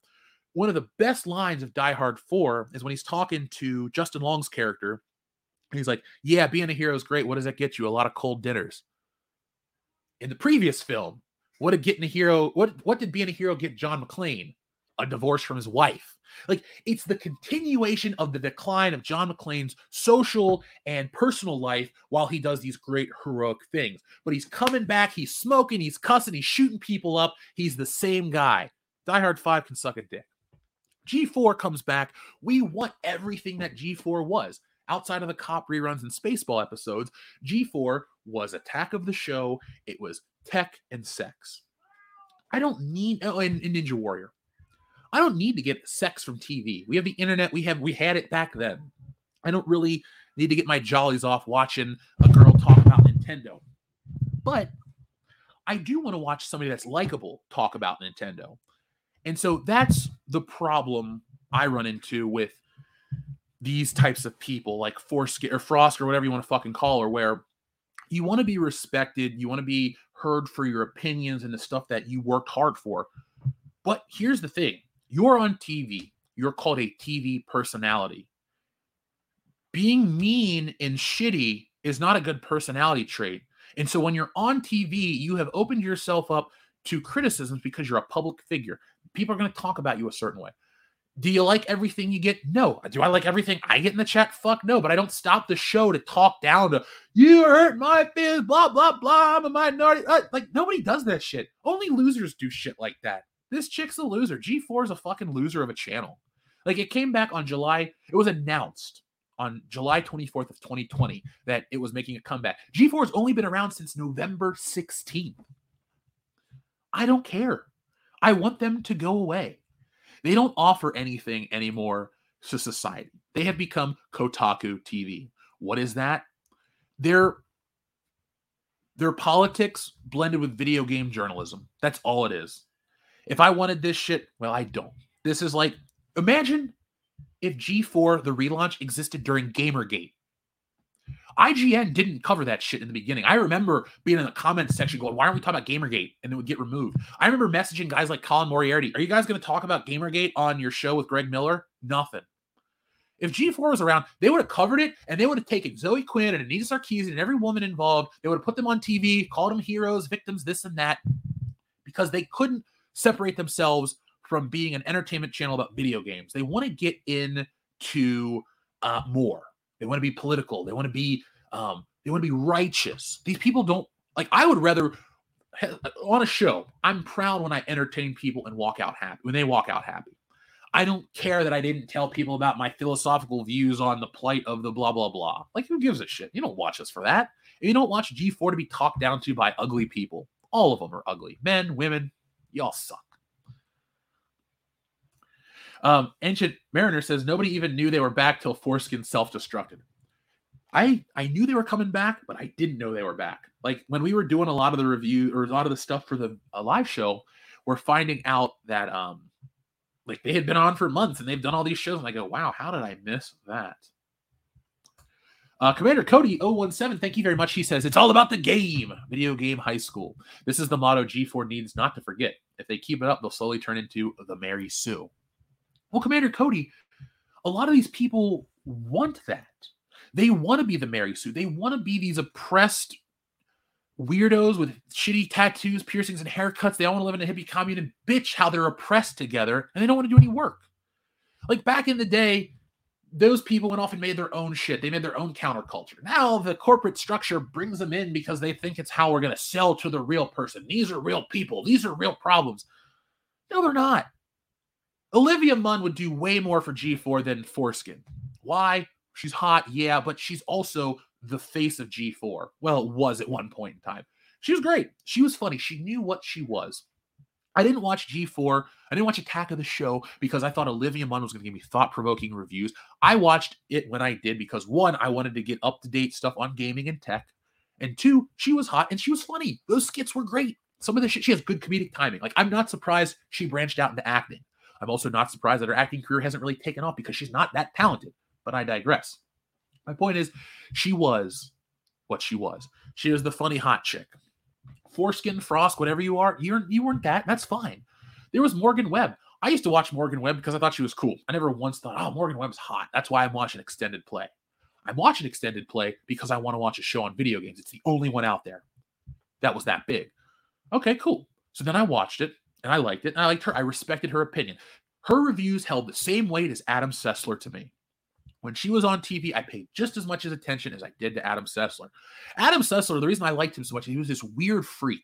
And yeah, I'm going to use that word. He was like this weird guy. He didn't look normal. He was skinny, balding, this, that. You couldn't tell if he was old or young. He was kind of weird and frenetic. He dressed like shit. Like you couldn't stop watching him. He was a TV personality that had personality and was weirdly magnetic. Same with her. She had her own brand, but I was on board. You know, if I was watching a live stream of G4, I probably wouldn't comment, but if I did, it would have been something along the lines of Love Extended Play. That's it.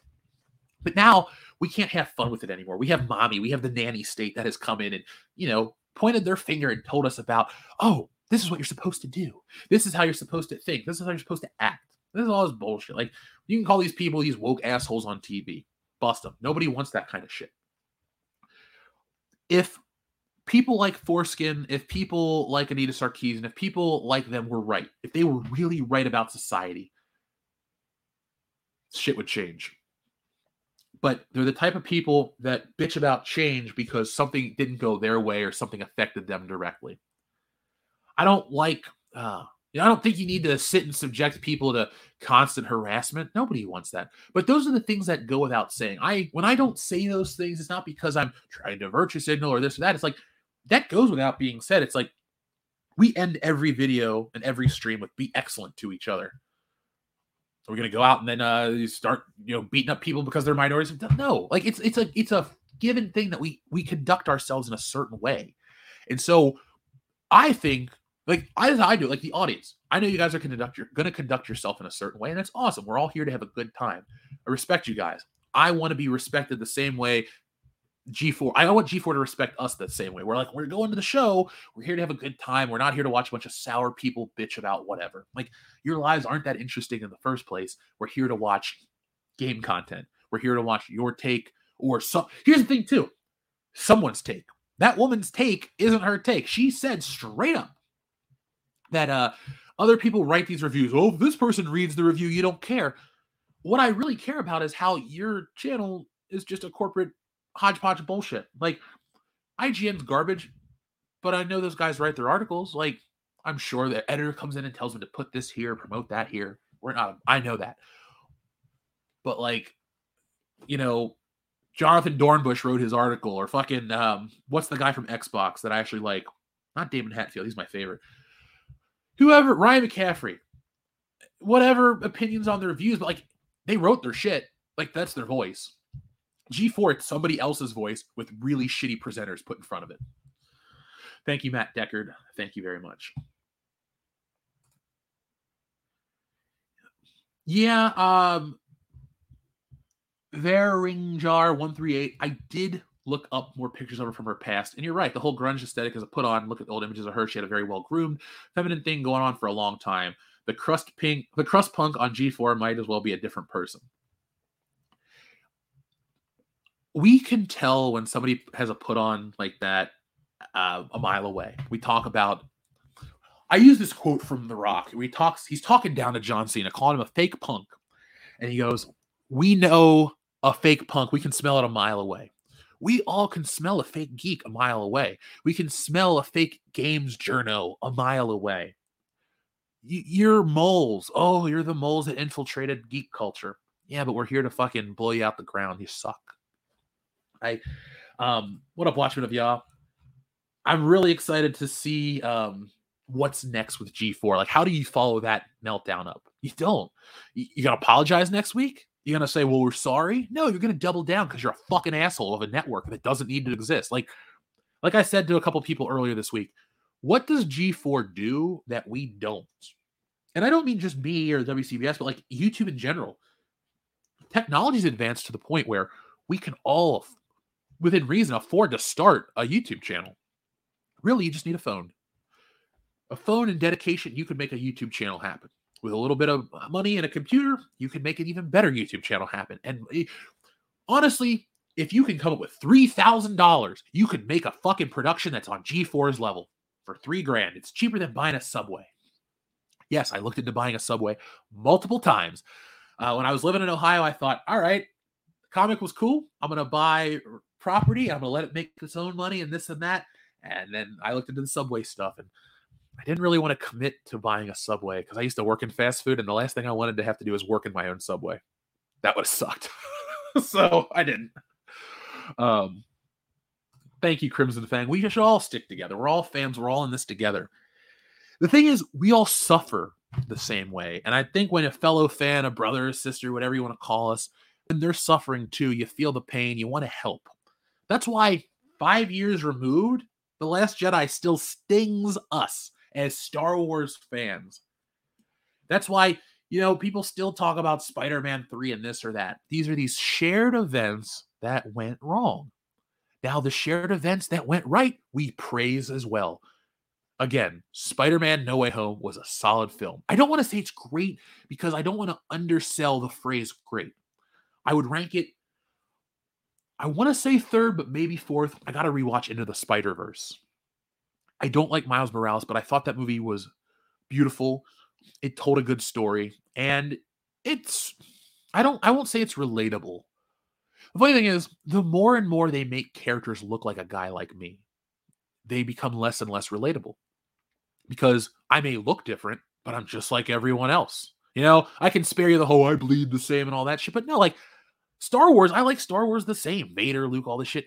If somebody looked at me and said, is Lando your favorite character? I'd probably spit in their face. That's the biggest sign of disrespect I can show, and that's the biggest sign of disrespect you can show. It's like coming up to me and saying, I bet your favorite music's hip-hop or some dumb shit. It's like, why are we all put in a box? It's like if I went up to a dude that had a red, white, and blue shirt on and said, hey, man, I'm sure you love country and dumb shit like that. Nobody likes that kind of stuff.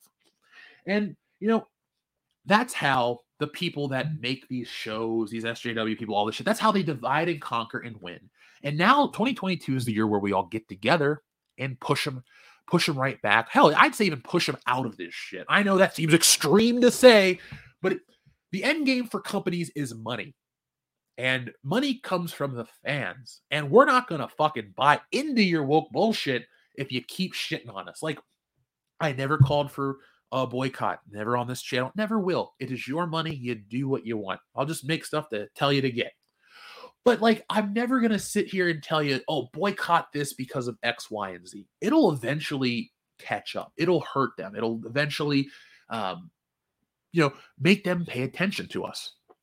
And so find ways to make them pay attention that you're not happy, that you're dissatisfied. A strongly written tweet that hits them with facts will knock them out 10 times stronger than, looking for some kind of joke or looking for some low-hanging fruit. Really, I'm trying to give you guys a roadmap how to get rid of this type of entertainment. It's not that I want to make people like Foreskin suffer or people like Adam Sessler suffer. They're going to suffer on their own because they're insufferable. But I want you guys to know how to get rid of the entertainment you hate. Because it's really important that we all, the world sucks. The world is worse off than when we started the channel.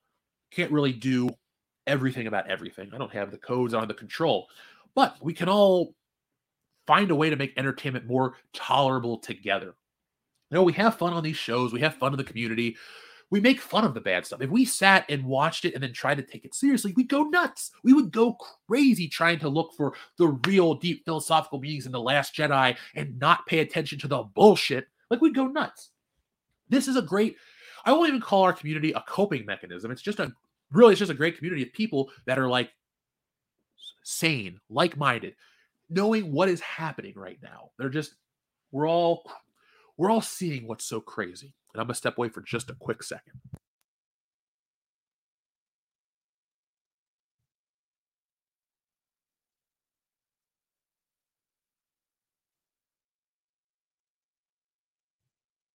And that quick second is up. I am back.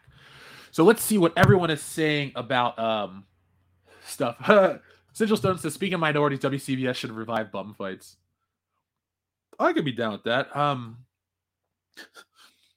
We'll just actually what I'll do is I'll take a camera out down the street. I'll be like, all right, bum fights is back. Go. So let's see. I think Watchman of Yas says, I think G4 thought it could get its fans back from nostalgia, but didn't realize we moved on, especially after this rant, especially now that we got people like Young Yeah and Angry Joe who are actually playing games and giving real responses and feedback. Yeah. Angry Joe, I'm in a weird place with Angry Joe. I don't dislike him.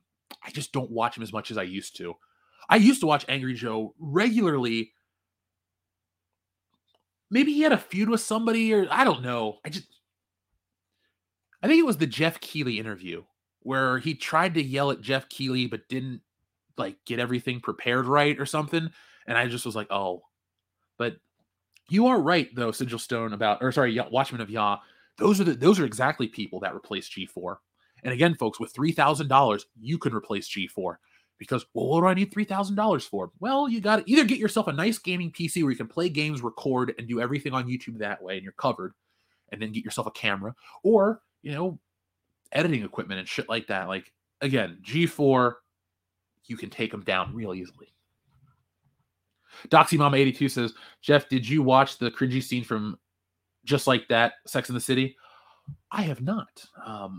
I have not even seen a single episode of Sex and the City. It's a show that I don't have any respect for or any interest in, but I don't have any problem with people watching it. Kim Cattrall, I do like her. She's the only woman on that show that I was like, ooh, because she was hot when she was young. Looks okay today, so I'm a fan. Sarah Jessica Parker, no thank you. Rex says, hey, back off Lando. He's my second favorite character and why for the most selfless protagonist in the story. I actually do like Lando quite a bit, Rex. I picked Lando because I don't like being people think, well, you're not white, so you're going to like Lando. That's the reason I used Lando.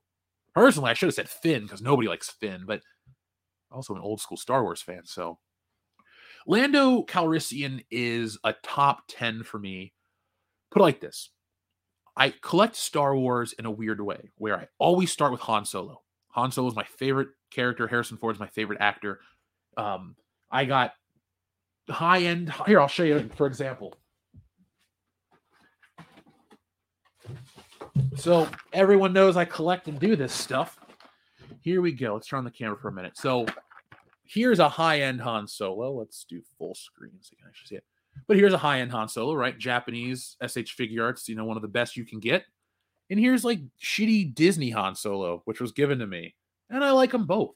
He's my favorite character. And that looks, super, super realistic for what you can do in this scale. But my point is, I love the character, and I always build out from him. So after Han Solo goes Chewbacca. Then after I get Chewbacca, I get Luke because Luke's cool. And then after Luke, I get Leia. And then after that, I get Darth Vader and Ben and then the droids and stuff. But Lando, basically, I build my Star Wars collection from A New Hope with those original characters, and then I go and will continue outward. So Lando, I own Lando in every format that I collected. So it's like, oh, you got the Black Series? Well, I got Black Series Lando.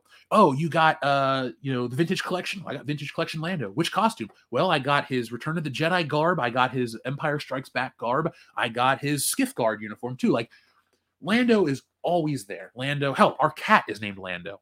Lando Calrissian. I didn't name him, but I actually like the name quite a bit. But I really got upset with how they treated Lando on the build-up to Solo, a Star Wars story. He, pansexual, come on, man. Like, I'll break it down in the simplest form. Why does the black dude got to be the sexual deviant freak? Disney should have had that thought. Like, why does the black guy got to be the janitor that simps for the white girl? Why does the black guy got to get wiped off the poster? I'm not black. I don't really take up that crusade that way. Many different things I am. But my point is, like, why does the black dude got to suffer in Star Wars? When in reality, like, demographically speaking, after the white guy, it's probably the black guy that likes Star Wars the most, because Star Wars has historically been a guy's property. No matter where you come from, the hero's journey appeals to young boys. Young Dion and young Nick and young Kendo and young Jeff had very different upbringings. We didn't even know each other as children, but we all liked Star Wars. And we all looked to those characters who just so happen to be white and like them. So that's the kind of stuff.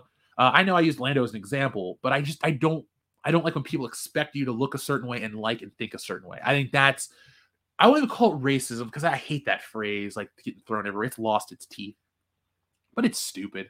And I think it hurts. That's really what, and it hurts my soul. It just hurts your cause. It hurts growing geek culture. It hurts growing nerd culture. Because, for example, like, I like Static Shock. I tried to go support the New 52 relaunch of Static Shock.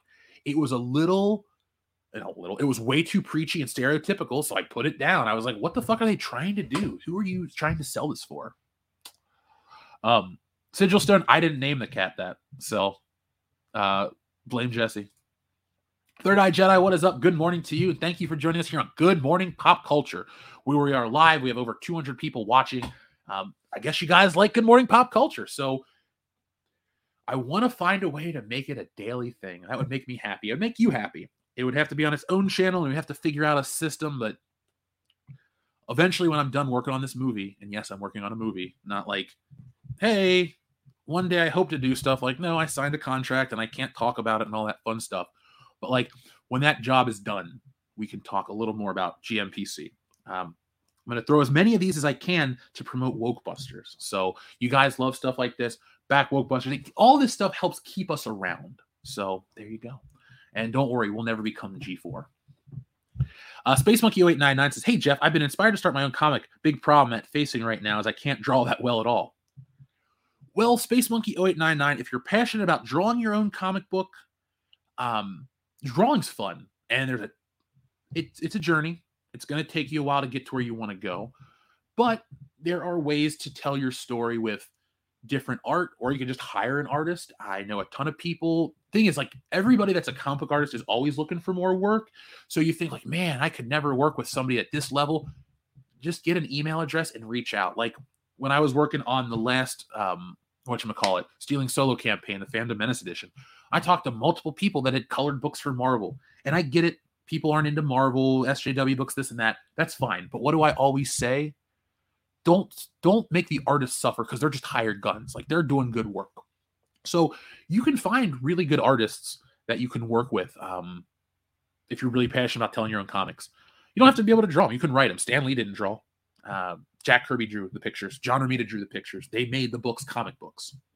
But yeah, I can tell you who's looking, and we're gonna have tons of creators and stuff on the channel besides the regular pop culture stuff. So yeah, also I'm looking to get a couple wrestlers on the show this year on the podcast proper. So if there's any names that you would like to hear us interview or talk to, let me know. We've already met the Godfather. I'm working something out with him, but I am open to requests and ideas. So Space Monkey 0899, to answer your question, get yourself a copy of How to Draw Comics the Marvel Way. Get yourself a copy of, everyone's going to tell you, get like Brigman's Anatomy or some like real dogmatic drawing book, and that's great. But let me tell you what I have found helps me already at where I am. Go to YouTube, watch David Finch's YouTube videos on how to draw. He's a DC artist. I'm sure he knows Ethan. Like, personally, they're at the same level. They're both great, awesome guys. They've worked on, the biggest books ever. But David Finch has a YouTube channel where he breaks down how to draw, and he tells some really cool tips and tricks and stuff that I already knew how to draw, but I've implemented some of his shit into my own work for speed. So there's my advice right now. Instead of a book, David Finch's YouTube channel. I think Ethan used to do some art videos as well. So obviously be checked or subscribed to All Caps Comics, his name is thing. He's a Comic Artist Pro Secrets here on YouTube. Check him out.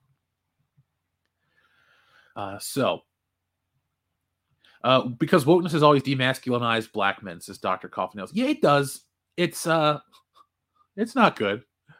Some of the people like a Chappelle, some of the people, it doesn't even have to be minority comedians, but just any of the comedians that talk about what it's like to be treated as like a jester type of character, they know what's up. And that wokeness does that to a lot of people. Think of it like this too. Like last year when everything was gay, and then the next month happens and nobody's into the trends anymore. Like, that's another thing that wokeness hurts too. All these stupid trends that people get into, these trends pop up long enough for people to get into vicious fights, ideological wars, and lose friends and hate people. But then they go away like that. You don't remember the next year why you don't like the person. Like, how many people have you run into who are like, why don't I dislike, or why don't I talk to them anymore? Now, before it's like, I'm not friends with, Chico because he slept with my sister, or I'm not friends with so-and-so because they ran over my foot with a car, like shit like that. Nowadays, it's like, I don't hang out with Rob because he voted for the wrong president, or I don't hang out with Tina because she's whatever. She's a racist because she watched, John Wick 2 instead of whatever, and didn't watch Proud Mary, a female action-led superhero movie or some dumb shit like that. That's where we are. Like, people stop being friends and stop interacting and stop being decent and civil because of dumb shit like that. I cannot wait to share more of Wokebusters because we literally blast these people. We blast the wokeness out of them. They are these ugly monsters, and we're here. We fight them. Just, excuse me. With people like that, wokeness, SJW crap like that, make fun of it till it goes away, because it will eventually go away. The only reason it's here is because some people in the corporate structure and the marketing level think it makes money. It's all about the money. If anyone thinks it's something else, it's not. There's ways, there's beliefs. I take it from a guy who works at a studio, not Universal Studios theme park, but the actual place, straight up from his mouth. It comes from the marketing department. The scripting is still there. There are still passionate people in the story department, but it's the marketing department that changes all of this stuff. And the marketing department is full of younger people who are the woke idiots. That's where a lot of this stuff is coming from the movies. I couldn't tell you everything politically. I couldn't tell you everything on TV, but from this specific Universal studio, that is where it falls apart, in the marketing department. Crimson Fang says, we are finding that hero's journey in anime and manga. You will definitely find it in anime and manga, and you'll find it in my superhero story that I'm working on next. I have Joseph Campbell's Hero 1000 Faces. I've been consuming all sorts of things on how to make the best entertainment. I actually am working on a formula, and the formulas aren't boring. Formulas are cool, but I think I figured out certain things. And the universal appeal, the universal approach is one of the best and most important things that you can do. And so everything that that sets out to separate us from based on our looks, our views, our religion, our this and that, is bad entertainment that will go away and that doesn't deserve to exist. And yeah, I'm saying something that harsh. Ghostbusters 2016, you'll get your cover coming up. You don't deserve to exist. That is why you're really wiped out from history. And that's why losers like Paul Feig have to go and complain on social media. What about my movie? We won a Kids' Choice Award. We were great. No, you weren't. You fucking sucked. The minute some asshole came up with that idea, it sucked. The minute somebody wrote down 5 words in the script, it sucked. The minute that script got printed, it sucked. The minute somebody drank a cup of coffee and decided to make the movie, it sucked. Everything from Ghostbusters 2016 has sucked. That movie doesn't deserve any of our attention. It doesn't deserve our time. It doesn't deserve our praise. It doesn't deserve our sympathy, our pity, anything. Go the fuck away. That is the most hated movie in history. The female reboot of Ghostbusters. Why? Because it's a mean-spirited piece of shit that tears people apart. The original Ghostbusters, that brought people together. It's a great comedy that everyone can get involved with. It's got some horror. It's got some action. It's got everything for everybody. It's diverse enough as it is. You want to break out what Ghostbusters? I watched it a million times for this fucking comic. But like the women in Ghostbusters. Oh, there aren't any female Ghostbusters on the team. Yeah, but the jobs that the women hold in Ghostbusters, Dana Barrett is a world-class concert musician who plays at, the Carnegie Hall? Like, she trains there. She's at the top. A working-class schlub is what Venkman is. Oh, he's a doctor. He's a scientist. Yeah, that's fine, but she's just as smart, just as capable, more successful. She's awesome. Janine, she's played for a joke for the most part, but Janine can hold her own. You got the other lady that's a big New York City real estate agent. Like, again, you're showing women in jobs in the story. You're not. It's not like the Ghostbusters go to a strip club and throw dollars at women. No, like anything you're trying to do with Ghostbusters 2016 sucked. So sorry to be so harsh and mean, but I hate that movie. That's one of the reasons why I did the comic. Like, anytime someone takes something I love, Star Wars, Ghostbusters, and does it, we're going to come back and we're going to make fun of it. We're always going to be here to make fun of that shit with beautiful art. So guys, let's talk about the next subject this morning. I don't want to get into this too much because it's really not that important, but does anyone care about Black Panther 2 coming back? Like, with Chadwick Boseman's sad passing, there really isn't much interest on my end for more of that superhero. He did such a good job, knocked out the park, and now we're stuck with the lesser versions. And by the way, Baby Outlaw, shout out to you too. I'll tell Jesse you said hey. So, let's see. X-Figure Expert says, wait. Miss you, Jeff. I thought there was Good Morning Pop Culture channel. What happened to that? Oh, there is a Good Morning Pop Culture channel. You just type it in. It's on YouTube. GMPC. And yeah. Oh, wow. Okay. When you type it in, this show pops up with the Woke Busters. Awesome. Let's look up Good Morning Pop Culture. Like, if I could spell. Here it is right here. Good Morning Pop Culture channel is still around. We have 2.48 thousand subscribers. But this channel, like crap. There we go. And hit copy instead of paste. There it is right there. This show will go live there after this. So thank you, Action Figure Expert, for reminding me to tell people about that. Mike Neal says, how do you get a comic book artist? Facebook has a lot of great groups where I'm in Facebook groups with 23,000 people all looking for work, or people that are looking to hire artists. They're everywhere. Just look around, honestly. Ask on streams like this. Ask somebody like an Anna or a Mandy Summers or a Pete Gilmore artist, stuff like that. People who know other people, because there's always I could list off a couple people who might draw stuff for you right now. It just depends on what you're looking for. So basically, what I want to do is to help everyone get their art out there too, so we can just, instead of having a world full of SJW garbage, we have a world full of really passionate, well-made entertainment. Like, is that a future that's bad?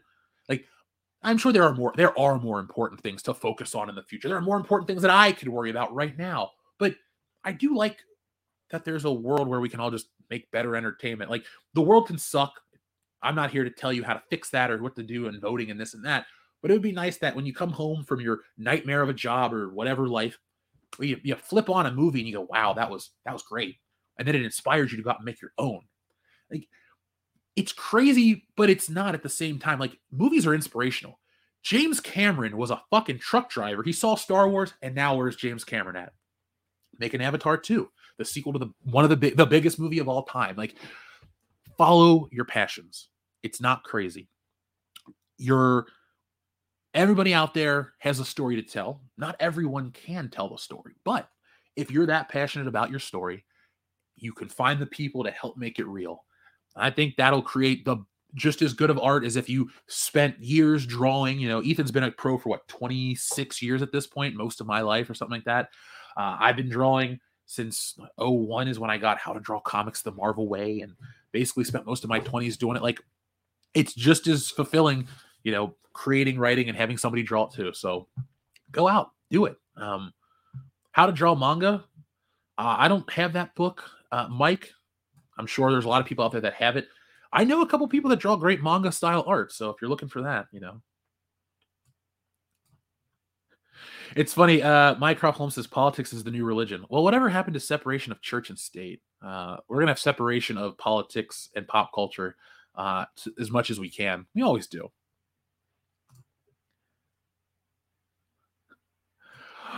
Formulas are a tool. They are a tool, says Dr. Coffin. Or they are a tool, Dr. Coffin nails. There we go. So our friend Adam Wofford says, hey, speaking of having people on, if possible, I would like to see Adrian Paul on a High Council and have Jesse talk about sword fighting from Highlander. We can make that happen. Jesse was working with Adrian Paul on a podcast. So yeah, let me ask him and her and try to work that out. If you guys are interested in stuff like that, it'd be a lot of fun. We would also do we could also have them critique a lightsaber duel or something like that. Like, really get into it. If you guys want that kind of stuff, all you have to do is tell me. I'd love to make shows that you guys want to watch. It makes it fun. Believe me, if you would watch anything I would produce in huge numbers, we'd probably talk about James Bond every week or Spider-Man. Fuck. If not, no matter what, you'd watch anything, we're going to start with Amazing Fantasy 15, and every week we're going to review an issue of Spider-Man. That's boring. It's fun for me, boring for you. So, just tell me what you want. And Adam Walford, I'm going to take a screenshot of this and send that to Jesse, actually. There we go. But thank you, Adam Walford. I appreciate the recommendation. It'll be fun to talk to somebody who's that well-versed. After we get that, I think the next goal for the channel will be the Armorer from Rust. Okay, no, I won't. I would never have Alec Baldwin on the channel, even though he's not the Armorer. Actually, Alec Baldwin would be a fun person to interview and then just watch him melt down. Just love it. Let's see. Thank you, Kenny Long. Not yet, but not here forever. Don't worry. And a former fellow Spartan. Go green, go white. I see that. Dion's in the chat too. Dion's a former fellow Spartan. That's where we met. But thank you though, Kenny, for commenting on my takes. They're from the heart. They're genuine, and I love doing all this stuff. I think the biggest issue I have at times is not having time to make more. Like I legitimately go like, God damn, I wish I could talk about this right now, but I'm in the middle of something else. So,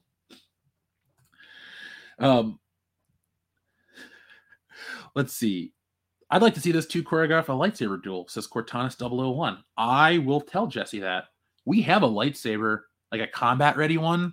It's orange, but it's got Luke Skywalker's Return of the Jedi hilt. It's cool. It's like, like a, what are those called? They're like something sabers, or the kind that you order online and can fight with. Because it comes with a combat blade and a regular display blade. Somebody sent it to her. If anybody wants to send me a blue Empire Strikes Back Luke Skywalker lightsaber, I'm not going to say no. What I need to do really is just get a high-end Hasbro one, put it up on the wall. That's my favorite lightsaber hilt. I remember being a kid, there was a Star Wars magazine, and on the back there was an ad for a high-end lightsaber. It was like $300, like a DuPont Registry, Danbury Mint or something high-end. But my friend and I were convinced it would turn on, not like be a real lightsaber, just like because the toys turned on. So we're like, all right, where does the blade glow? How does it turn on? This and that. We couldn't comprehend that it was just like a replica of the handle, the hilt, if you will.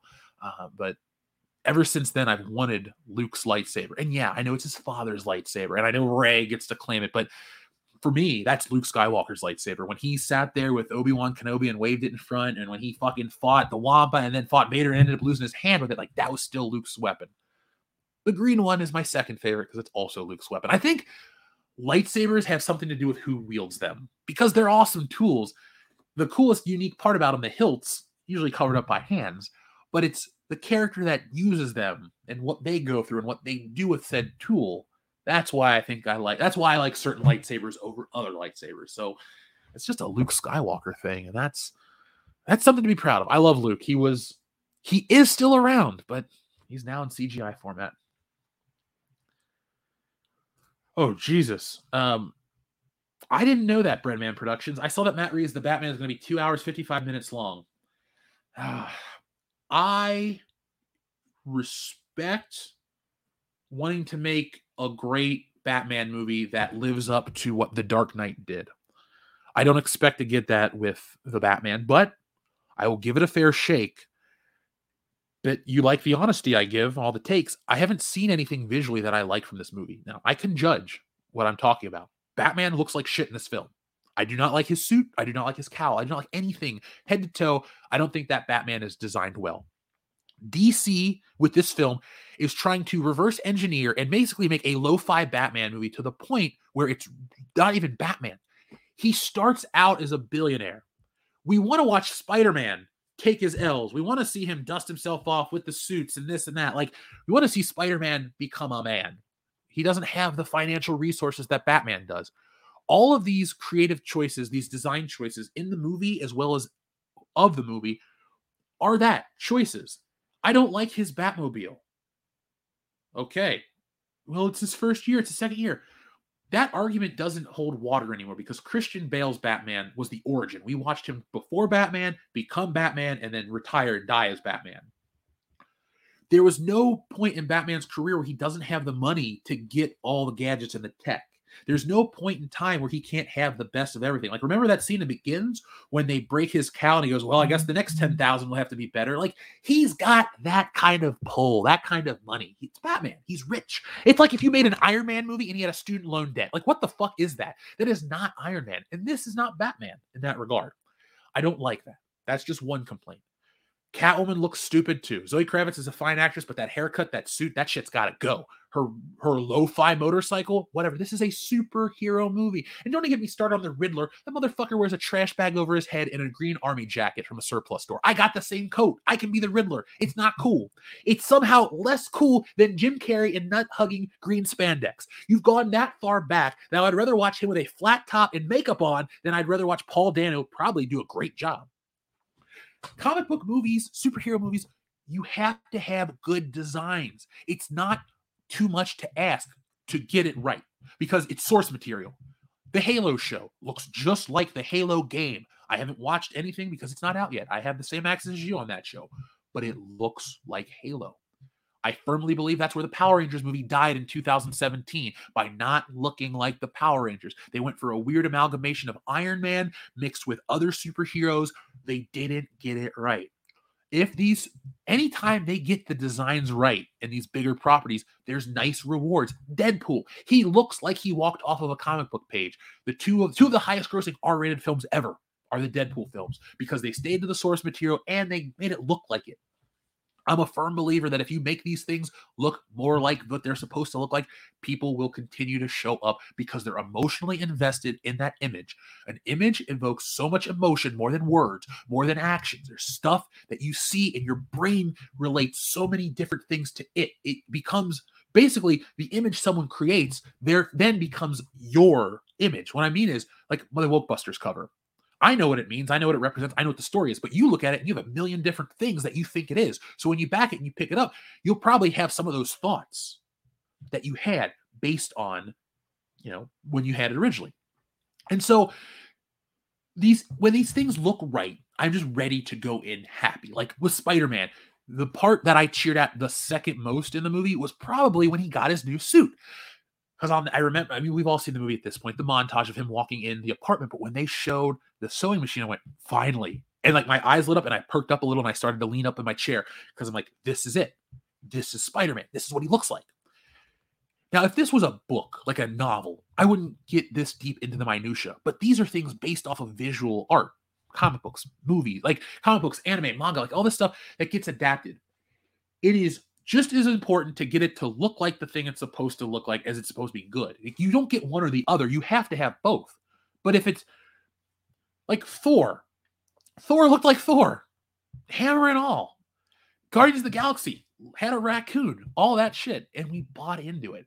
But Batman is so embarrassed of what it is, a big guy in a gray suit in spandex. Like, you can like Ben Affleck, you can hate Ben Affleck, you can hate the Snyder Cut, you can love it, whatever. But he looked like Batman. Ben Affleck was a good Batman. For as little and shitty as those movies were and what time you got with him, I liked what that was. That was Batman enough that I went, I will follow you into the next adventure and so on, because that's Batman. This, I don't care if it's Robert Pattinson and he's young. I can watch a young Batman. But a lo-fi Batman with, stupid armor plating and combat pants and cargo pants and shit on, like, what are you, dude? I don't need spandex rubber, or I don't need spandex and rubber and nipples on a suit. But Christian Bale, they figured out how to make Batman realistic, like, enough. You're never going to buy in 1-to-1 that this can actually happen. You're not supposed to. It kills the story. It kills everything. But there is a line of realism that we all like and respect. Was it verisimilitude was which Dick Donner called for. Christopher Nolan took it to the next level, almost made it boring at times, but found the medium of how to get it to work visually. In a post-Avengers world, in a post-Guardians world, in a post-MCU world, a lo-fi Batman just will stick out in a bad way. Also, the fact that we're going to have a Flash movie at the end of the year with Michael Keaton return as Batman, and the emotions are already high from Tobey Maguire and Andrew Garfield being Spider-Man again. Like, this movie will make money. It'll be successful. It'll be fine. Like, it's Batman. Have they made a failing Batman movie yet? But I don't expect this one to be a billion-dollar grosser. Oh, but the pandemic changed the box office. Did it? Spider-Man's in the top 10 of all time. Like, no more excuses. No more bullshit. Studios, it's now time to be called out on your shit incessantly. That's it. Literally half of the Riddler is his ridiculous costume. The other half is his riddles. Excuse me. Now I kind of want to watch Batman Forever, but I won't.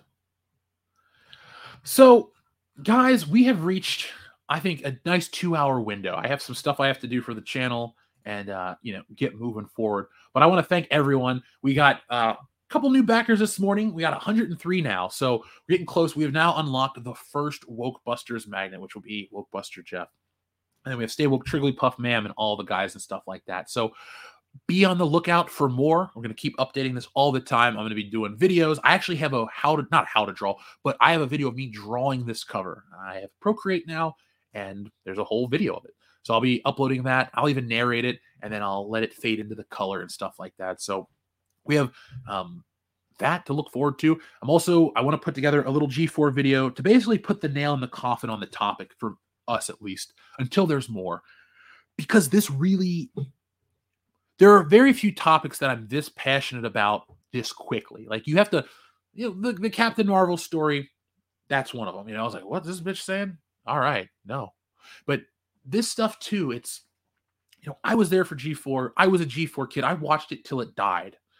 I'm just as qualified to talk about the spirit of G4 as those new people that work there. I would do a better job. I have the same qualifications. I just did it my own self. This channel is my fucking resume to them, and it's a longer resume. We're nearly 1,000 videos, hundreds of episodes of shows. We clearly know what we're doing on this stuff. But, I'm glad that lady's a League of Legends caster and all that stuff. But G4, you guys made a bad casting call for your channel, for your show. And I guess people are leaving in numbers now. So we'll see how far G4 can go, how far it falls, where it goes next. Personally, I don't care. I was going to watch it. If you go back and listen to some of the episodes, I was really amped up. I wanted those old shows to come back. I remember waking up, mid-grade school at somebody's house and on a weekend and going out and watching G4 for hours. They had that one show that was just the cutscenes from video games, or they had the one show that was Arena. Arena was fun. There really weren't too many bad G4 shows. It was about video games, and video games were awesome at one point. Nowadays, video games aren't as awesome. The same type of people that make G4 shitty have made shitty video games. Let me pull that back. The same people that make G4 shitty are the same people that make video game journalism shitty, and I'm sure that's responsible for shitty games too. So it's all one big clusterfuck. I feel like I have to put her in Cesario Japan, even in a small little joke. Sigil Stone, I think this is a great way to end the conversation for today, because I like Cinematech. That's the fucking show I'm trying to say. That's it. And Cheat. She was good too. Gamer 62589. Thank you. Cinematech. That's the one. That was the name of it. The fucking cutscene show. But what up, Canadian Collector? How you doing this morning? But yeah, Batman Forever. I don't think Batman Forever blows. Batman Forever, I'll go with AJ Journeyman. Batman Forever is underrated. I prefer 89. That is my favorite Batman movie. It checks all the boxes. It dings all the bells. It makes me happy. Forever is not really I can't call it a bad film. Every bitch and complaint I would have about it really it's just Batman and Robin is what I hate. I think that's most people's complaints. Batman and Robin is shit. It's dumb. It's campy. It's over the top campy. It's poorly acted. It's got terrible puns. It's everything that's shit. Batman Forever is an oddly dark movie it's about the human psyche, and the studio edited it down more. But in its initial cut, which there's tons of pictures and footage of, it's a darker movie. It's a more introspective Batman movie. It's about his psyche becoming Batman. And if you watch it and compare that to the Riddler, it's an interesting. There are parallels in that movie. The Riddler has to be an over the top. I think the Riddler's gay in that movie, honestly. Hear me out for a second. He wears makeup and all this other stuff, and it's about identity. I bet you that's Joel Schumacher shit. That's the Joel Schumacher imprint on the Riddler, some of that design stuff. But I digress. Going back, though, Batman and the Riddler are very much, here we go. The coin of Two-Face has the good side and the bad side, and Batman and the Riddler are the opposite sides of the same coin. You can't say deep shit like that about Batman and Robin. You cannot actually then take what I said about that movie and then break down the psyche. In that movie, his name isn't Two-Face. It's actually Harvey Two-Face and Harvey whatever. In the credits, read it like that. His name is Harvey Two-Face, not Two-Face. So that the whole the movie is about duality. Batman Forever is just a story of duality. And Two-Face is the literal duality, and Batman and the Riddler are the metaphorical duality, because they're both geniuses with competing tech companies and a product and this and that. But Batman is the altruistic whatever version of that, and the Riddler is the greedy whatever you want to call crazy version of that. And so the fact that I can have this last couple of minutes to talk about Batman Forever like that alone makes Batman Forever stand up over Batman and Robin. I would rather watch it over Batman Returns, and I'd rather watch it than The Batman or Batman Dark Knight Rises, I think. Yeah, I don't really like that movie that much. Whatever. But I do like Batman Forever, and I always have. Batman Forever is the only movie that I skipped my favorite holiday celebrating to watch. Halloween 1995. Didn't go out trick-or-treating that year. I said, hey, I want to stand and watch Batman twice. And I did, and I got to stay up late and watch it again. I liked it that much as a kid, so yeah. There we go. Batman Forever. So, I love Michael Keaton as Batman as well. I enjoy all that stuff. So, yeah, bro, Riddler going to Two-Face straight, going to his house. That's gangster shit. I love that scene. Trick or treat. Trick. Oh my God, this has been fun. I definitely will do more Good Morning Pop Culture. You guys have been wonderful this morning. I want to thank each and every one of you. Obviously, Dion, thank you for joining me, buddy. But Dr. Coffnails, you're an excellent mod. Breadman Productions, thank you for joining. And all of our regular listeners and our new listeners, welcome into the channel. 2022 is the year we go way beyond what we have planned.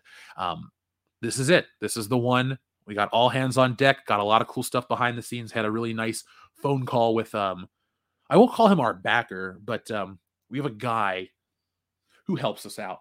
And so we had a nice talk with him and stuff like that. So we're on the right path for a couple really big things this year. So make sure you guys are subscribed, bell notifications, all that fun stuff. But watch the content, join us on the live streams, go back Wokebusters. Let's have 2022 be a hell of a year for all of us here. So let's see. Did I forget anything in the chat? I saw Cesario Japan with a ... Let me make sure I didn't forget anybody. Now, folks, make sure you guys are signed up. You join the Good Morning Pop Culture channel. There's only a couple of things on it. God, the last episode that we put on the Good Morning Pop Culture channel was episode 233 of WCBS. But, yeah, we have that. And you can check out some of my other comic work from The Survivors. There's a great interview with Oz over there. So let me just check for for Cesario Japan to make sure I didn't forget something. And then we will put this baby to bed because this has been, like I said, a lot of fun. I want to thank each and every one of you for joining me this morning. And let's see, where do we go? Not that button.